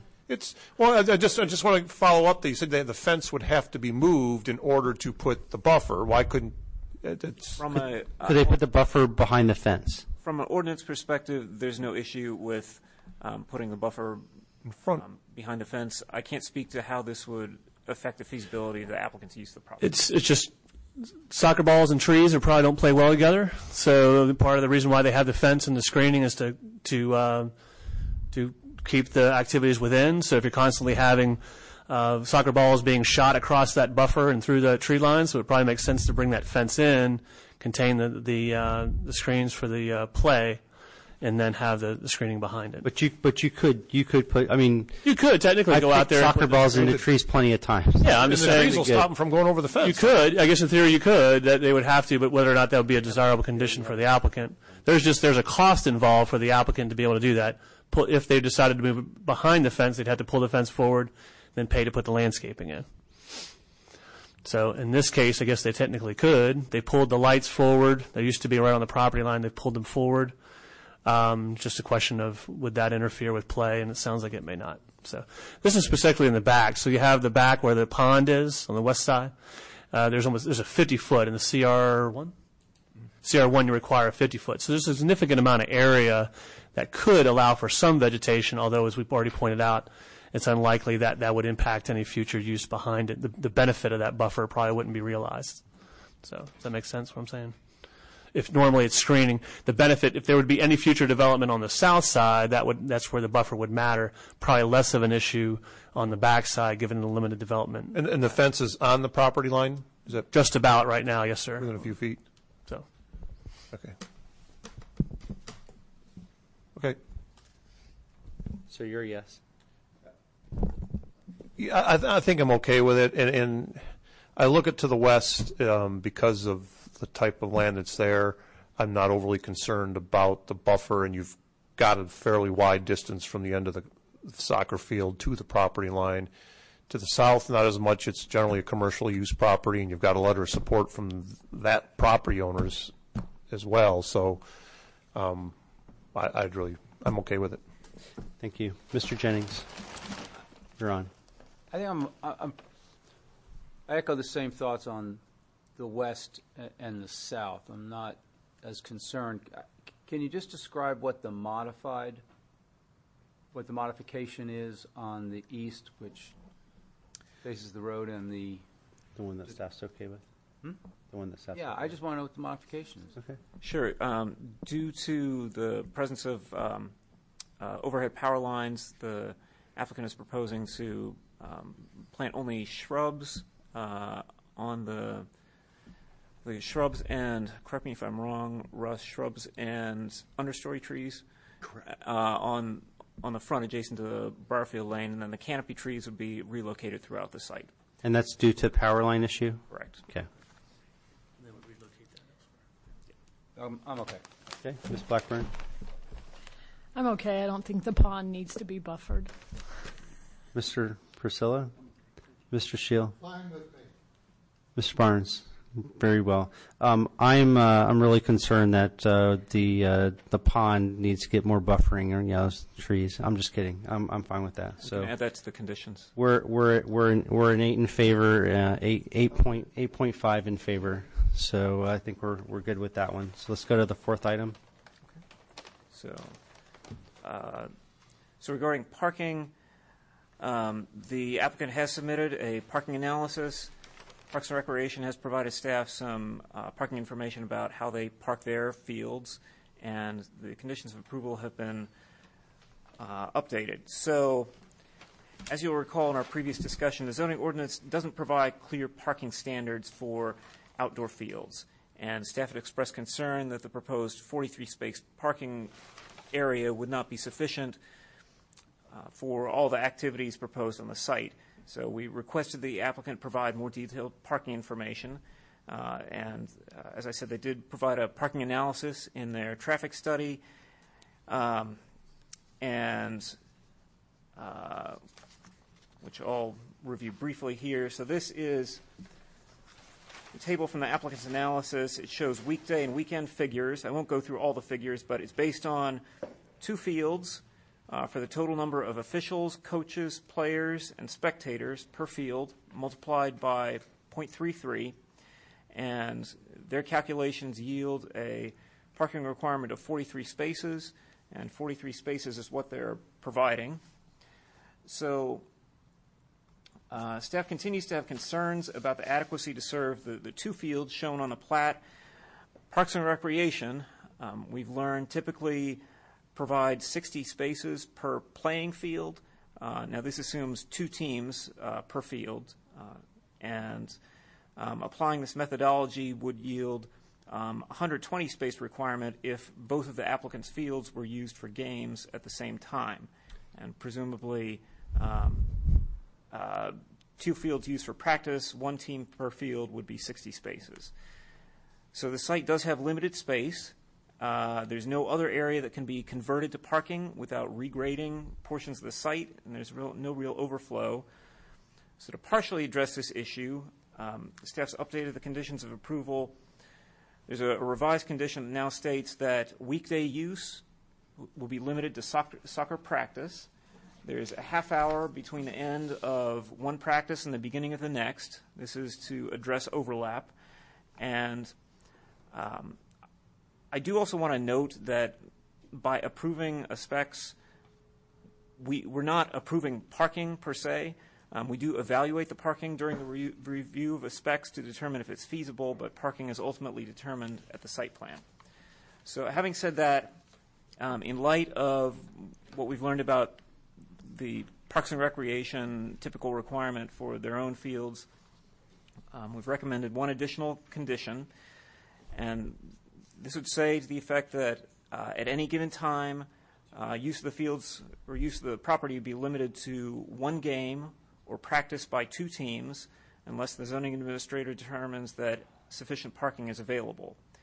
And should the commission choose to recommend approval of the applications tonight, we would recommend that this condition be part of the motion. Now, in the future, we did discuss generally the concept of off-site parking, off-site accessory parking at the public hearing, and there's the potential for off-site parking at the Evergreen Meadows development to the north. Now, that development is approved but has not yet been built yet. It's also not part of the specs boundary, so we can't really consider off-site parking as part of this application on the Evergreen Meadows site, but that's something that the applicant could pursue in the future. And the commission also received an email from the owner of the Chantilly Turf Farm stating that there's off-site parking available at their site. I measured on GIS. The entrance to that property appears to be about 2,300 linear feet from the Virginia Fusion Park site. That's generally farther than staff would consider for off-site parking, but just information for the commission. So with that, staff considers this issue to be partially addressed. Okay, so let me make sure I'm clear on a couple issues before we go around. These are U10 fields, so it's 9x9, and I think your PRCS numbers were related to full bore 11-on-11 games, so those numbers are slightly higher than they would be for these fields, correct? PRCS would apply the same parking calculations to U12 and under, the same as to U13 and above. Okay. Because there's fewer kids. There's 4 fewer kids though. That's times 2. My understanding from Parks and Rec staff, and all right. I didn't get. I'll just subtract 8 and go with 52 instead. We'll go with that. Your other question was related to. I probably just forgot it. This math stuff's killing me. So this is a condition that has the applicant reviewed the condition, and are they have they given approval that they're okay with this particular condition? The applicant has reviewed the condition. I don't have feedback yet. Okay. Mr. Pankovic or Mr. Forno? Yes, we just received the condition tonight, and we are not happy with the one field operation condition. We feel that it would be crippling to the business and being able to stay open. But I do want to state that the maximum of 2 games would occur on weekends, not during the weekday when traffic is of a big concern, especially during peak hours in the morning and the afternoon.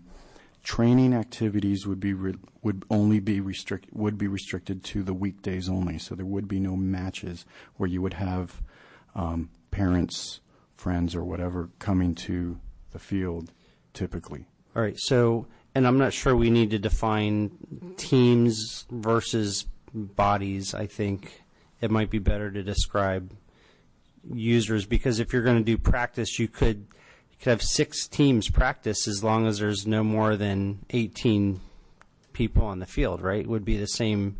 That would be your concern, is not the number of teams, but rather the number of bodies, correct, Mr.? Yes, I will say that or we could a say condition that specifies the number of bodies on the field will be very difficult to enforce. Okay. But how do you define a team then? Because I think a team is even worse. In my estimation, I mean, if you're going to say a team is really nine people plus a coach or maybe two coaches, there's no ref because it's a practice field. So it's 10 people, but is he going to say, the green shirts and the red shirts are one team, even though it's two separate people, and then the blues and the yellows are another team? I think the concern is really the number of people, and it's really the number of cars. And what we're assuming is everybody there's no carpool. We're assuming no carpooling is what we're assuming, and that might be a good assumption these days. Back when I played, we carpooled, or I rode my bicycle up to South Run Park and such. Marchant or. No, I think we just offered this as a tool to be able to address it. We flagged parking. Okay. We were asked to look at the other standards. Loudon Soccer, I think, has about double the parking that would ours be required. So we wanted to offer it as comparison per your request. Yep. We offered a condition to perhaps address it if you were so inclined, and if you feel comfortable with what they proposed, then we expect you to move forward with that. Okay. The one other question. Because I just remembered it. The Chantilly Turf Farm down the street, 2,500 feet from the property line, 1,500? The entrance to Chantilly Turf Farm, the vehicular entrance, is about 2,300 feet. 23. Okay. But when you make your estimation, I'm assuming you're assuming an average person, but the people that are going to these things are actually, I mean, like not like me, but like the soccer player over there, the real soccer player over there. So they probably, I mean, understand that that's a standard, and you can't really say, well, these guys are more fit, so they can walk farther. But in reality, they can walk farther, right? Sure. I would just say the zoning ordinance standard is 500 feet. Okay. Mr. Chair. Yes, Mr. Priscilla, then Mr. Sisley. One of the other differences between the Parks and Rec and the applicants is the applicant has staggered his games and practice sessions. The Parks and Rec includes an overlap. Okay. So in their parking space generation, if my understanding is correct, they account for that overlap, which is why they provide for more parking, because people are still there and people are coming, where the applicants made a condition that won't be the case. Parks and Rec does build in overlap into its calculations. Okay. So your 52 number it's less than that. It should be less. In his case. In this case, because there's, yeah. Okay. And Mr. Sisley. So it's obvious the applicant has neighbors that are friends, and the way that we've seen this problem solved in other situations is a lease, relatively long-term lease, something in the 10-plus years. So is there any way for you to work with your neighbors to get a lease on the adjacent properties for parking, since your hours of operation are offset? They don't operate when you do. I've spoken to the neighbors, both the residential/landscaping company, and he has a big driveway, and he's like, Bronco, please, anytime you need to use it, you can put your car here, and then your coaches can park here, and then the parents can use your driveway. So here's my point about that. Sorry for the interruption. No, it's okay. Good neighbors sometimes turn into bad neighbors. I understand. Leases don't let people do that. And if you get a lease in place, it would satisfy, I believe, staff's concern that you are underparked currently. And if it's a sufficient period of time, doesn't mean that it won't run out or not need to be renegotiated or renewed, but it does serve the purpose of greatly expanding our parking resources to address this, and might go well to allow the commission to view your application favorably. Yeah, and I think the idea, and we've seen this before, like a $1, it's a contract, it's an actual contract, but it's like a no fee $1 contract that says I allow the adjacent property owner to utilize 7, 10, 12, whatever parking spaces. Would you be willing to? I'm not sure we need to have that tonight. It wouldn't be a condition, but we would, I think if you could work at that to do that before it goes to the board, I think that would be helpful. That's not a problem. They're very supportive, and they want this project to succeed. And there are all kinds of people that I understand. that lease. Sir, I understand. In fact, my neighbor next door, has said when I can afford to buy his property, he'd love to sell it to me. So Okay. I don't know when that's going to happen, though. Well, you're going to be wildly successful. I hope so. Mr. Shield. Parking situations are rarely perfect. And in this regard, I think the fact that we can be providing athletic fields for many of our young men in this area who need it, I think this far outweighs the need for any change in the current parking, especially in light of several adjacent fields becoming available, lease or no lease. Thank you. Thank you. I'd like to amend Mr. Shields' comments just in case the reporters are in the room to say men or women, because there's plenty of women soccer players too. Mr. Barnes. Is there any way we can put a condition in there that they don't have to bring a letter tonight, but when it goes to the board, they will have a lease signed by somebody, like you were talking about before they go. Are you requesting that as a requirement that they have a lease, or because I think the current? I think that was the best idea. I heard Jim. Well, I think the recommendation now is that it was a request, not a requirement, and it sounds like you're asking it to be a requirement. Are you asking it to be a requirement? I would feel comfortable if they did that. Okay.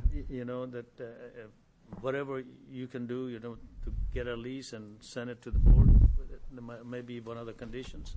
Well, if I could reflect on that for a moment, it sounds like the property that was being discussed is the landscaping company to the south, or the Evergreen Meadows. I think is actually probably more realistic. So the both. How far is it? One's on the north, one's on the south. Right.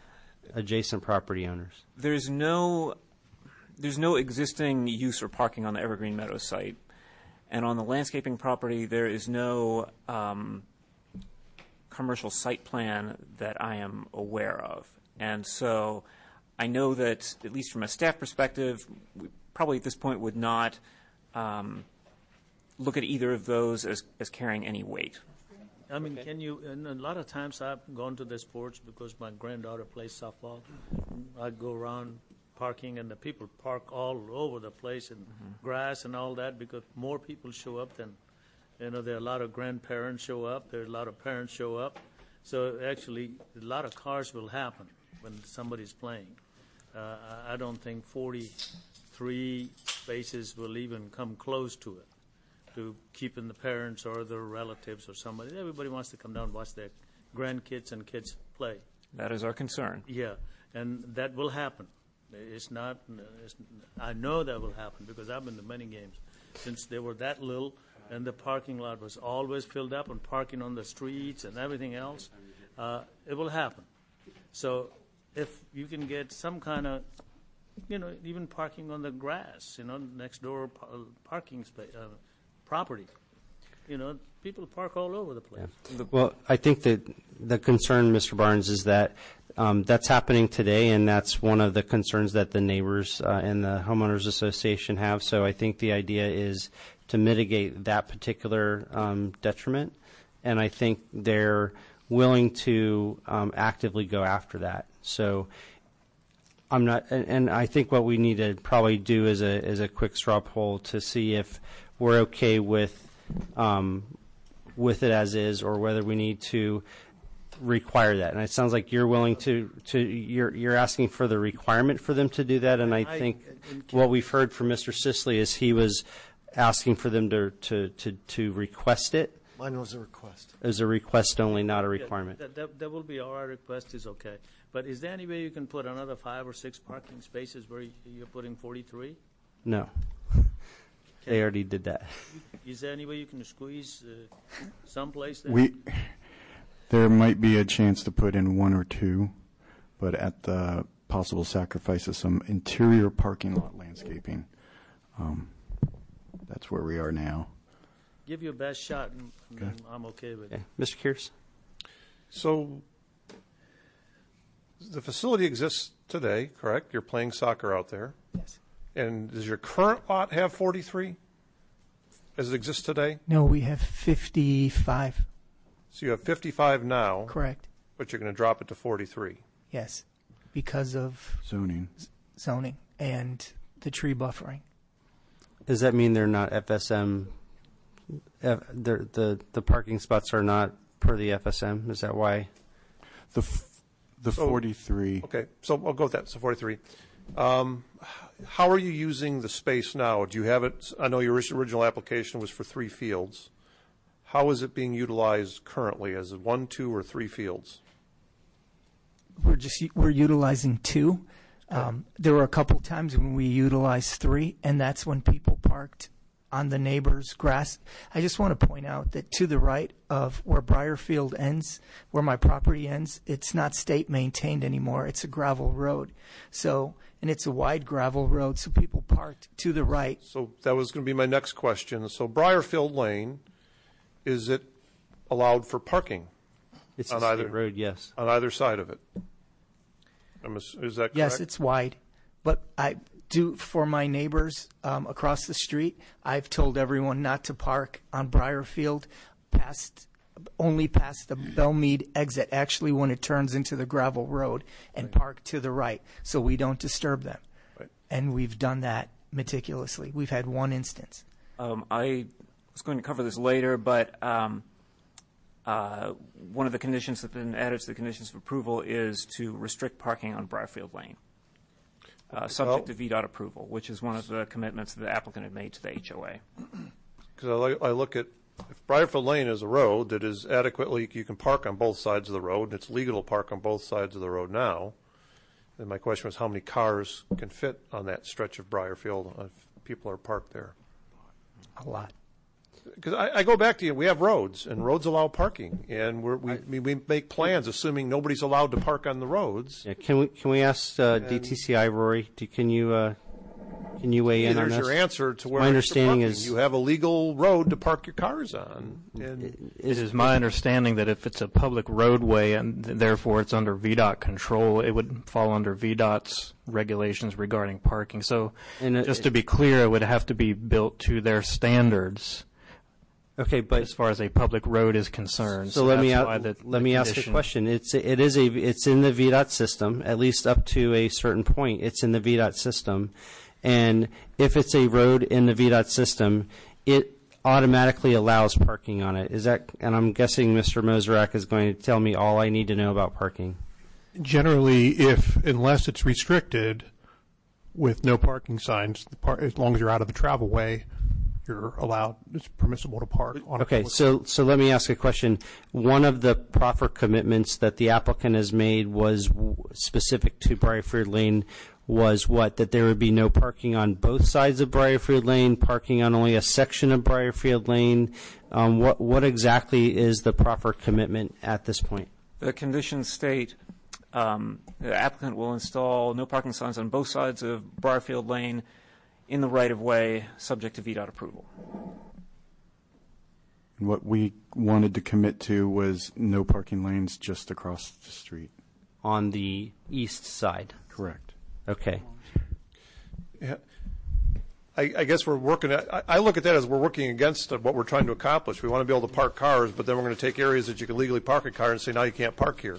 It seems to be kind of contrary. We're also trying to address some of the concerns. And I get that, and I would think if you put the no parking on the residential, just on the one side, the east side, that seems like that's a pretty reasonable compromise, and you can still park on the other side.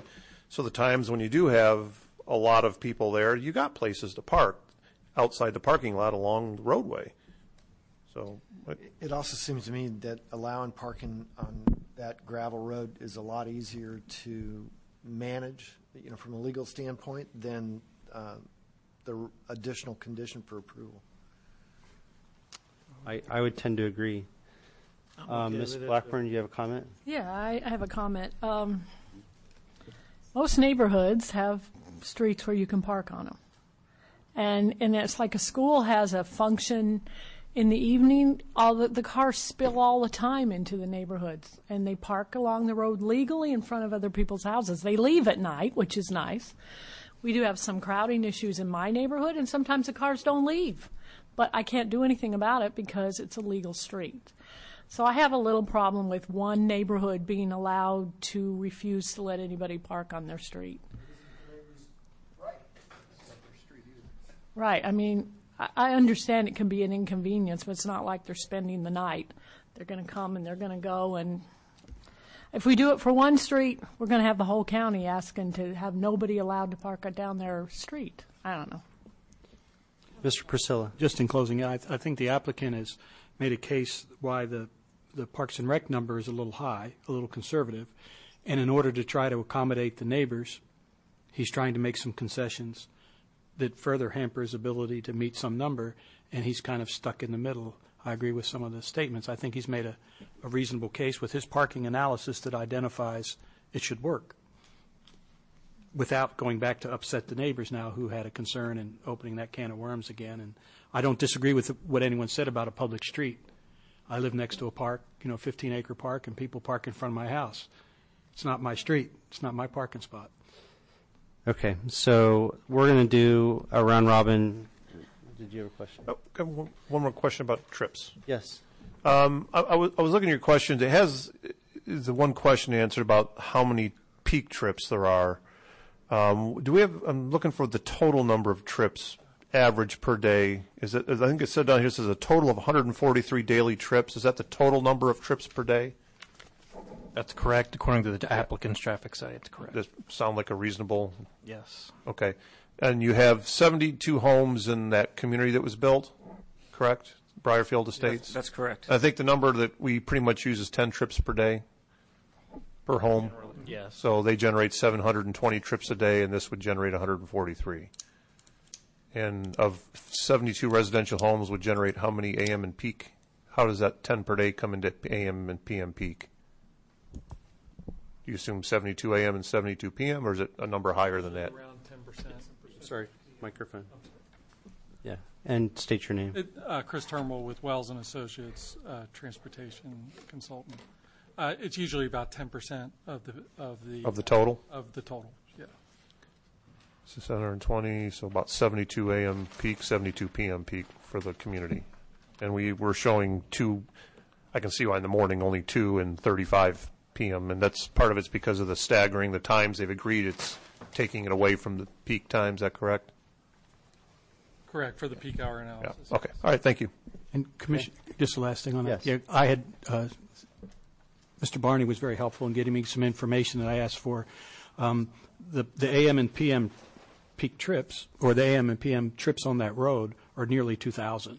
So that's the order of magnitude we're talking about, with the trips that they have versus what the system is already carrying. Okay. In addition to the. So it's just it's a blip. Yes. It's a blip. It's a blip. You'd have to do your math again, but. Less than 2%. Yeah, less than 2%. Okay. 1.725%. You made that up. It's always nice to have these engineers run circles around my math capabilities. To clarify, that's the number of trips passing through that intersection. That's correct. Yeah. Total, correct. Mm-hmm. Not Okay. Peak, right, not peak. Total. Okay. So I'm going to ask the question, which is, without this additional condition on parking, because this is something that the applicant does not feel comfortable with, without this condition, is everybody comfortable with the application as it is? And if we're okay with it, then we'll move along. And if we're not okay with it without this condition, then we'll discuss this condition afterwards. Mr. Barnes. I'm okay with it. Okay, as is without condition 4. Mr. Scheel. I'm not for the additional condition, so I'm for everything. As is without this. Yes. So you're a yes. Yep. Mr. Priscilla is a yes. Ms. Blackburn's a yes. Mr. Jennings. I still have parking questions, but I am not in favor of that condition. Okay, so we're a yes. Mr. Kearse is a yes. Mr. Sisley is a yes. Mr. Lloyd is a yes. Jeff is a yes. Mr. Salmon is a yes. So I think we're okay with this.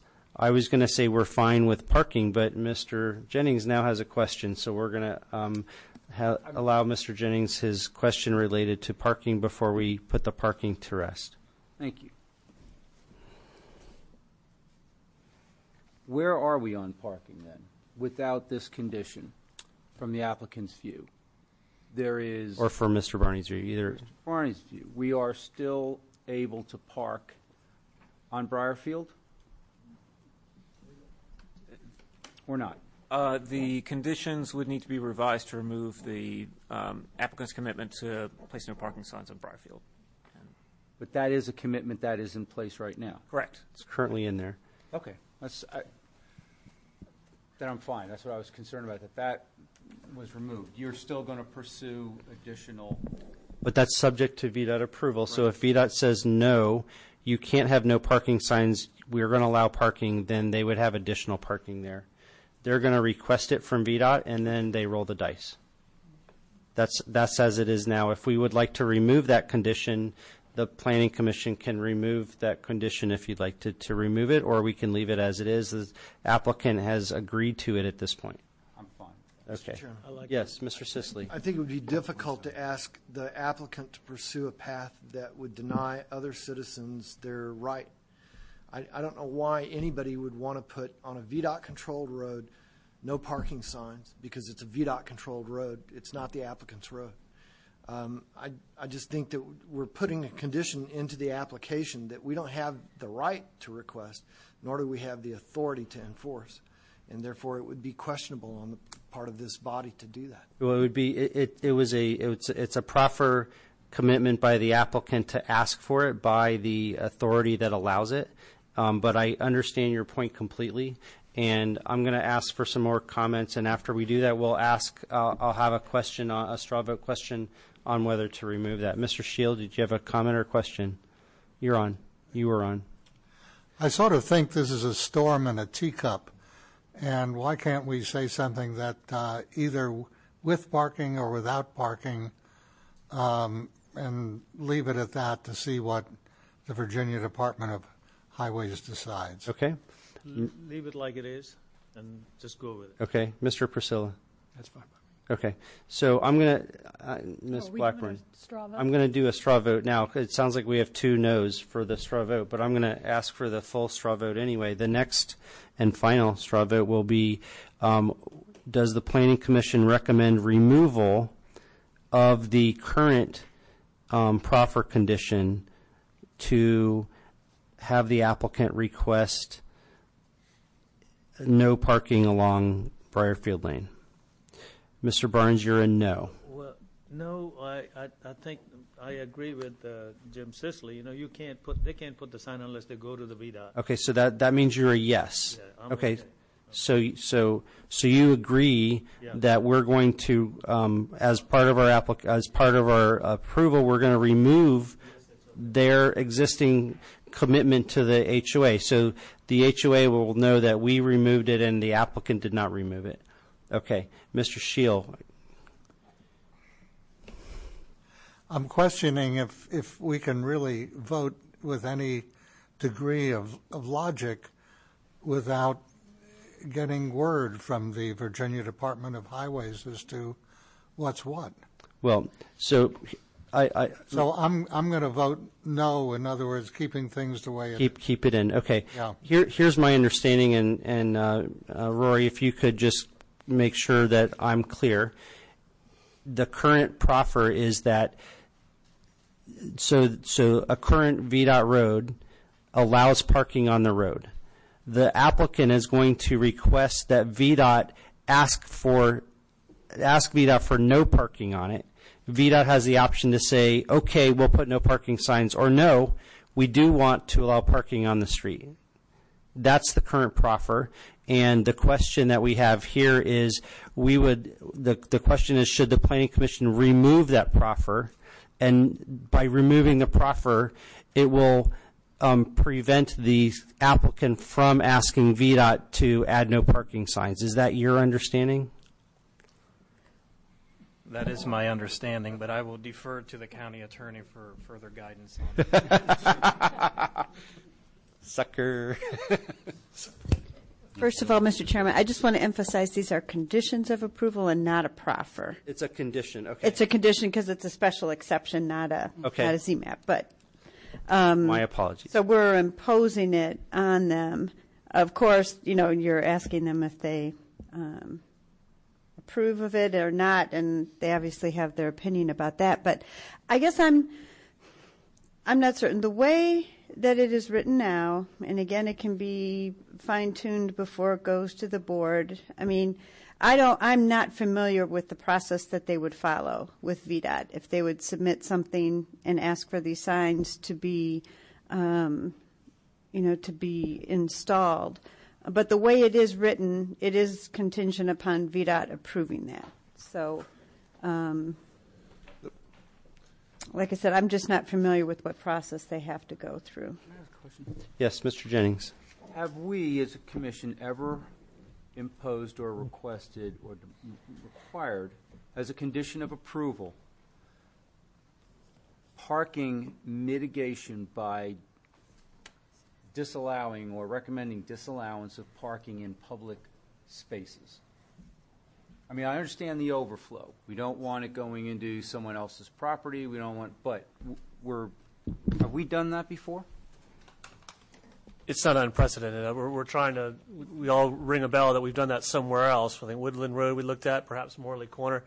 So it's not unprecedented. Is it frequent? No. It's usually specific where there's a situation that may arise. We're still voting. More often than not, it would be a VDOT contingency. There's a criteria with which you have to go through. Yes. For instance, where I live in Haymarket, we had a public street. We wanted to limit parking on one side of the street. VDOT had a series of criteria with which we had to go through. There had to be maintained safe passage. There were some other criterion with which to evaluate it. So that's how we wrote the condition in this sense. They would have to warrant that with VDOT. If VDOT says, no, we don't feel it's warranted, then the ability to park on the street remains. So. I was just going to clarify. I believe this all came up because of a offer the applicant made because of the residential issues that raised at the public hearing. Generally, the county can approach VDOT where there's an area where there's a desire to restrict parking for whatever reason. Yep. If it's a concern here, county can, or in this case, the applicant could approach and see what the outcome is. Generally, it's when there's an issue. So I think what the Planning Commission is stating, and we can go and finish up the comments. Mr. Kearse has a question first. We'll go through the straw vote, but what I'm hearing is that the Planning Commission has a concern that this does not mitigate the parking issue, and that's why we want to put it back on and allow the parking.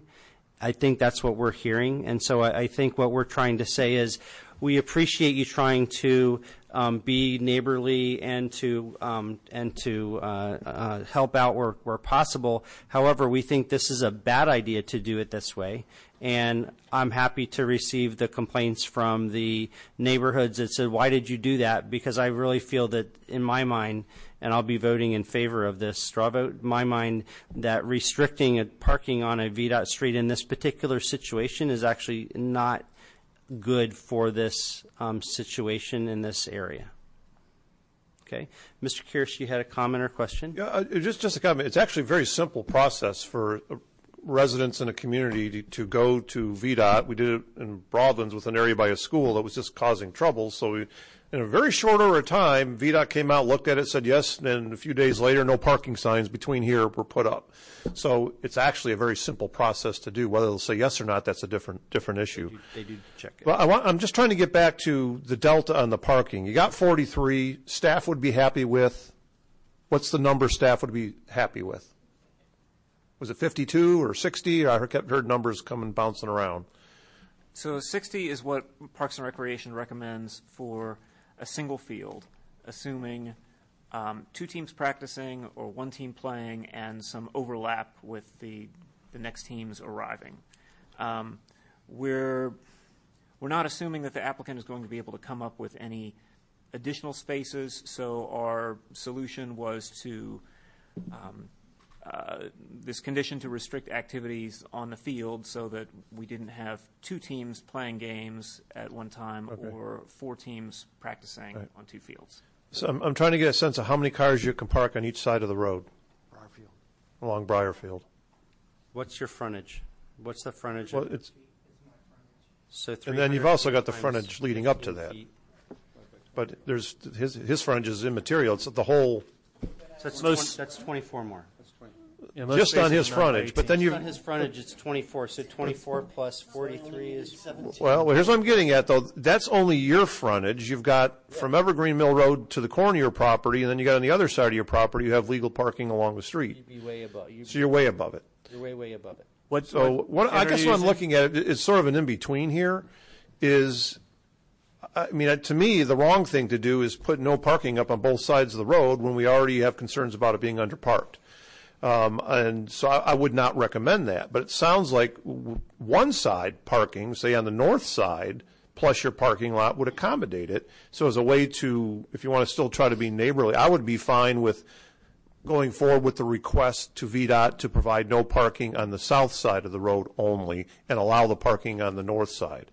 That way it keeps the residential side, one alley clear, and you still have the additional parking along the road. To me, that's a pretty good compromise. It should work. Okay, so while we're still in the middle of a vote, if we fail the vote, then we'll go to that, okay? Yeah. The point of the matter is that parking is currently allowed by VDOT. Yeah. If the neighbors are unhappy in the neighborhood, then they can request They have the right to go to VDOT and ask for a revision. Let's stop the discussion. We'll go through the vote, and if the vote comes out in a different way, we'll keep talking. Mr. Priscilla, the current vote, we have one yes and one no. Is yes, remove the additional requirement for the condition on parking. So you're going to be a yes to remove it. Ms. Blackburn? Yes. You're a yes to remove it. Could we go over that again? Yes. So the current additional condition request is on the screen. No, you did it and Ad did it, and then everybody wanted to add a bunch of comments. Okay. So we're still in the middle of that, and we're only at question number. We're only on the fourth person. I was hijacked, so and it's getting close. I'm going to blame Cliff. Yeah. Yeah, I just want to make a couple comments of why I think so. I think that yes, if the residents have a problem, they should be the one that petition. Also, I think, what are your hours of operation? They're not 24 hours a day. So this would restrict parking it's usually in the evenings, right? Except for maybe during the summer. The other thing, too, you're not intentionally We're not parking in their community. We're parking on Briarfield leading up to their community. Which is a by right road which is a VDOT road that they also use, and they can park there when they have parties. So. I think you were showing that you're a good neighbor and willing to do that, but I don't think it's necessary. I think it's an overreach. Okay, great. Mr. Jennings? I am a yes. Mr. Jennings is a yes. Them off of Bishop Mead. I mean, that was the concern I heard, and I can't justify why we wouldn't use the main. Okay, Mr. Kears.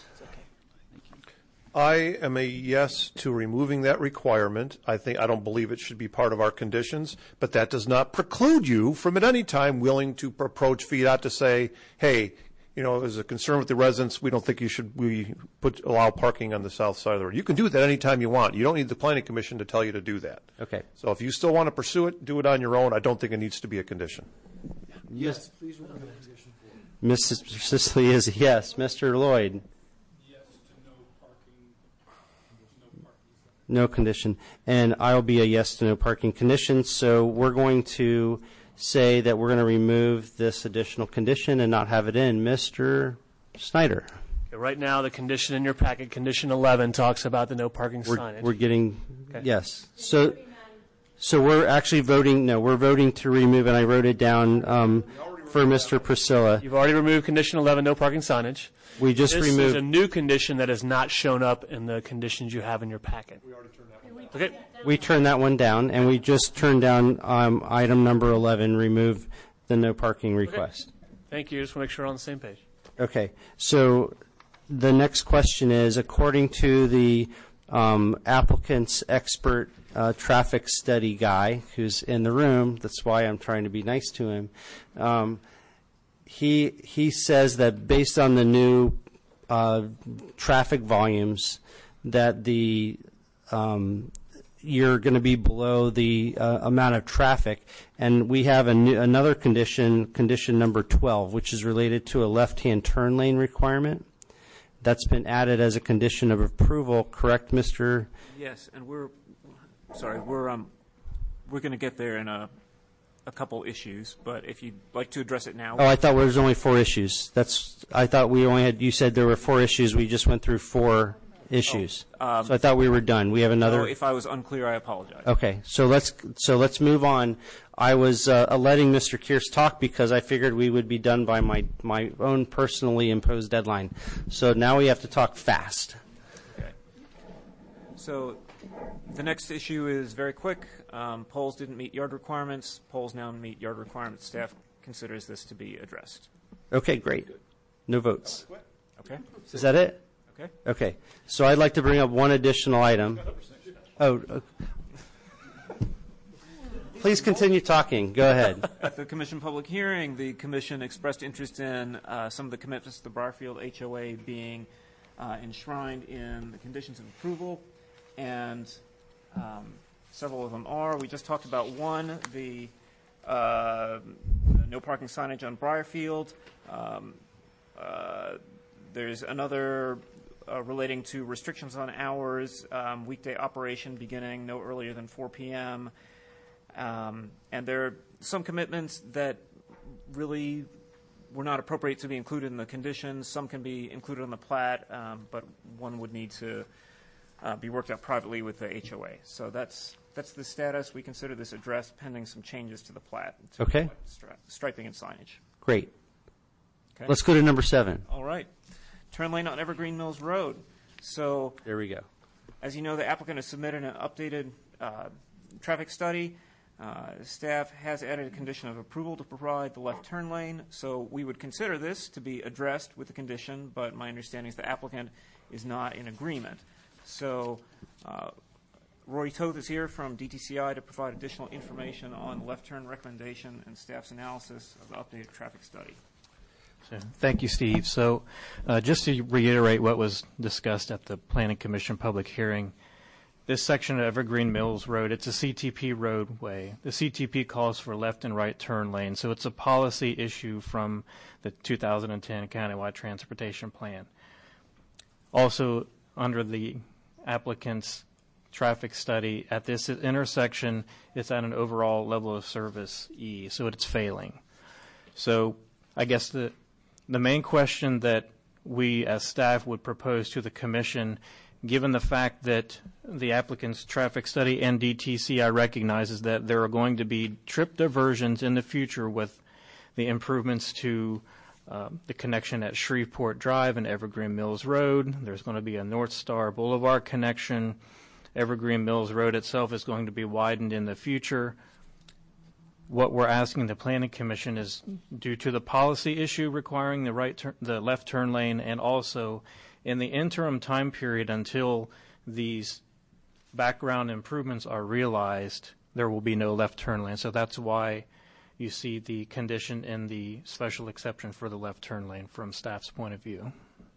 Okay. So can you just clarify the condition of approval, which is they're going to bond for construction of West Bend left turn lane before the first site plan, and it's going to be constructed and open but not accepted by VDOT prior to the first zoning permit. Is that still the yes, that's correct. That's still the request of DTCI? That's correct. Okay. And then they're going to make good faith efforts to require the rights of way. So what you're saying is, A, they got to build it, but if they can't get right of way, then they don't have to build it. Is that?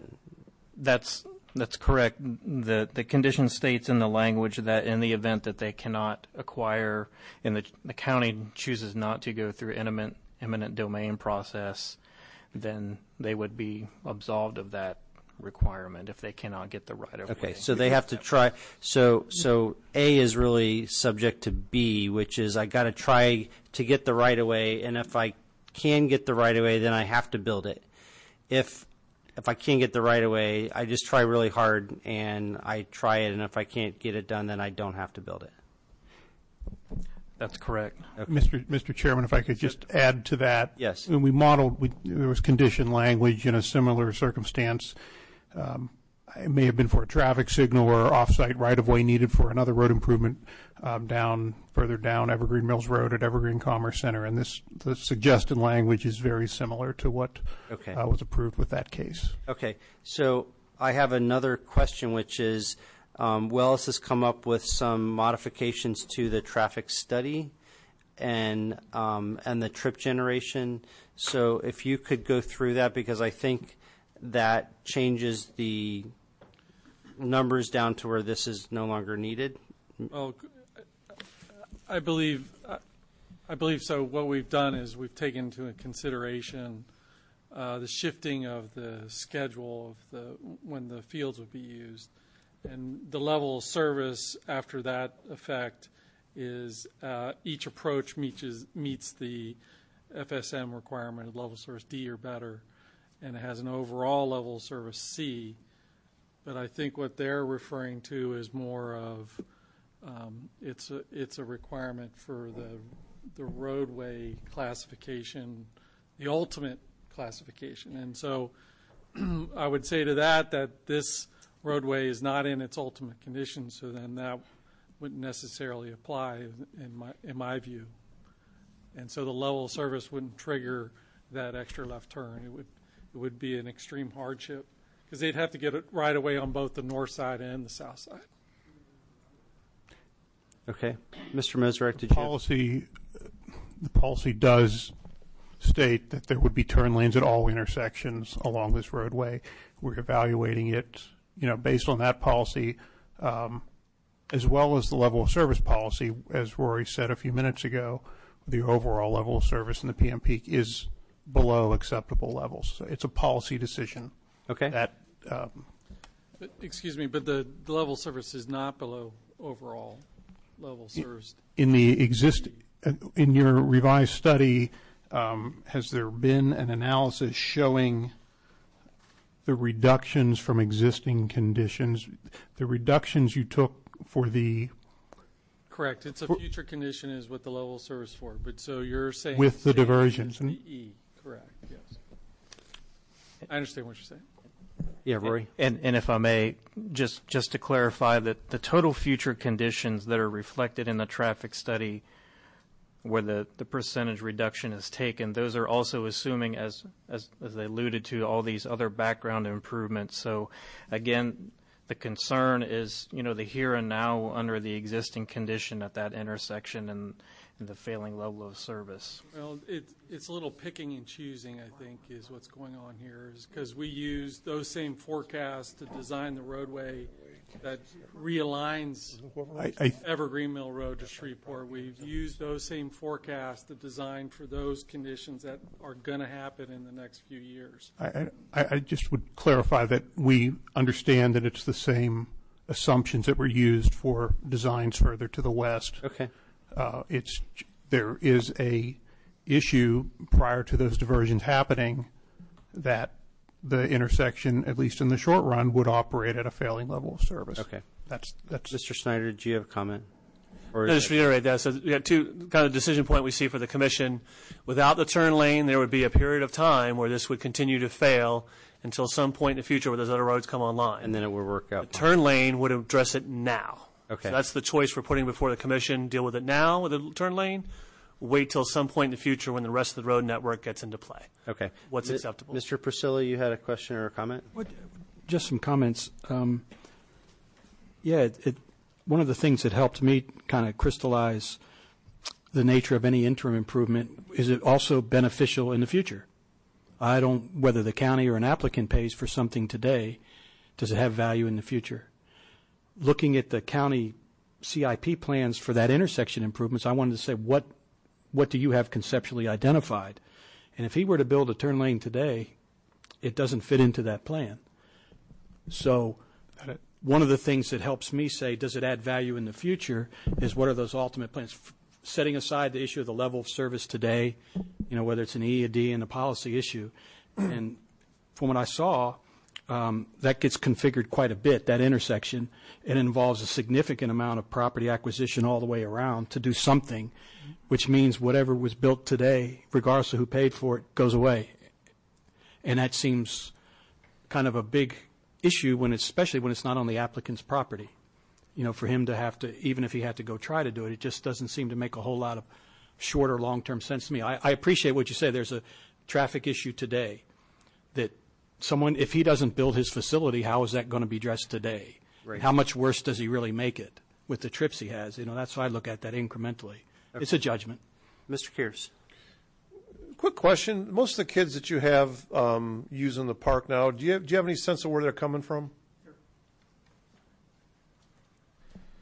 Most of them are coming from the Dulles district, from Arcola, and they're coming from Ashburn. Or Brambleton. Right. But I just wanted to point out, the kids that usually come to practice like 5 or 6 in a car. And one mom designates, drives, picks up, a father comes and picks up the kids. And we can't legislate that or enforce it, but I'm seeing that all the time because they all live in the communities there. You always say lawyers shouldn't ask a question they don't know the answer to. I didn't know the answer, but I kind of thought that was the answer because the greatest body of people in proximity to this site are directly from the north. When I look at this application generating 143 trips a day in an intersection that has about 2,000 trips a day, only a percentage of those will be making a left turn movement, and I think it'll be a smaller percentage of it. I think it's totally unreasonable to expect them to build a left turn lane onto Briarfield. I think that's way, way, way too strong of a position, an imposition on this application when there's obviously a lot more contributing to the problem there. Understand it may be a policy issue because of the level of the intersection now, but to put the burden of all that now on their backs for this number of trips, I think is way too much.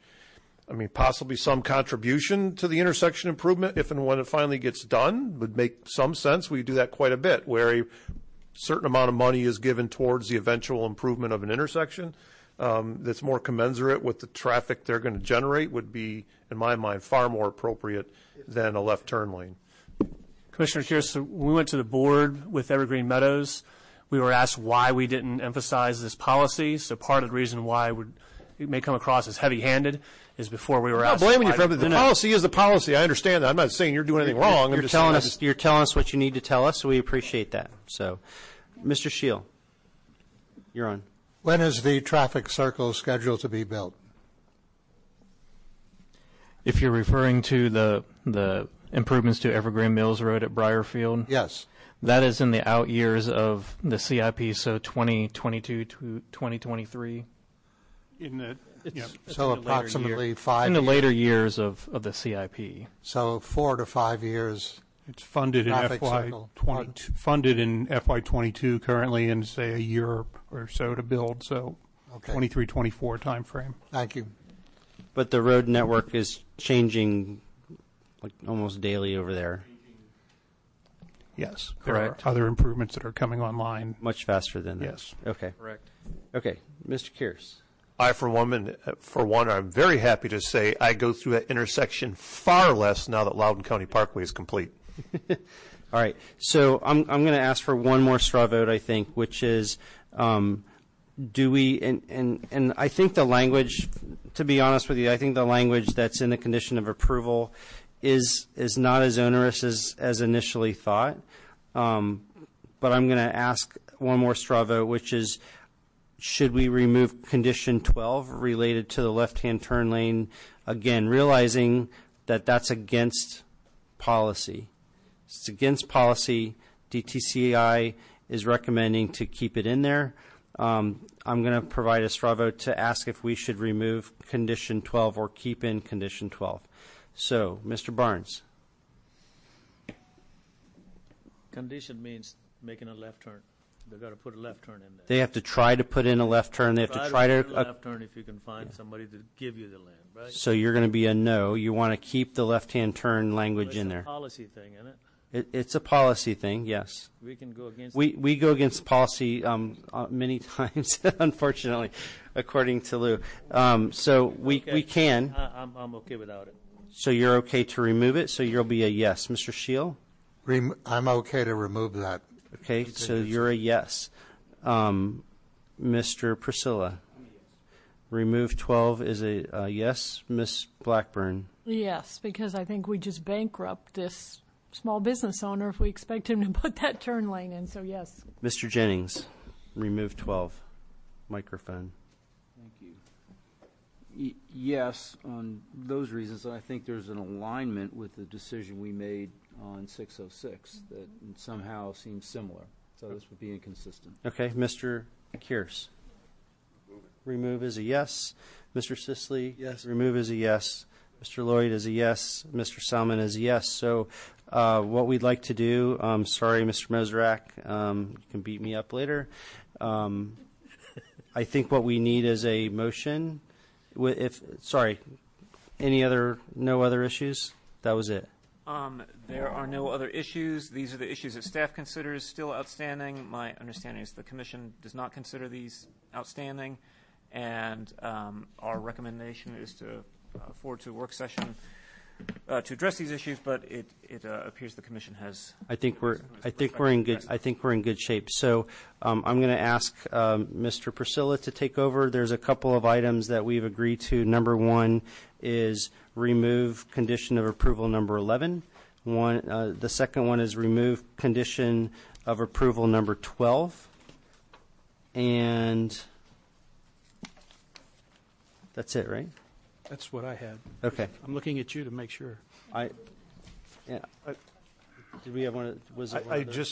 If there's any interest in my thought about a contribution to an eventual improvement of the intersection based on the volume that they're creating. So what's the percentage of volume they're creating, Mr. Just some, it is a reference. 174 divided by 2,000, or 2,000 divided by 174. Mr. Chairman? Yes. We would be concerned about conditioning the application on a cash contribution for an off-site regional road improvement, this being a special exception and not a rezoning proffer. Okay. Then I'm going to recommend we don't even do that. Okay, Mr. Priscilla. You got it? I think so. Okay. I'll be looking for heads nodding or shaking. Lori, pay attention. I move that the Planning Commission forward Special Exception 2016-0060, Special Exception 2016-0061, and Special Exception 2016-0062, Virginia Fusion Park, to the Board of Supervisors with a recommendation of approval subject to the conditions of approval dated November 3rd, 2017, not including items 11 and 12, as attached to the November 9th, 2017 Planning Commission work session memo, and based on the following findings of approval. Give me a second here.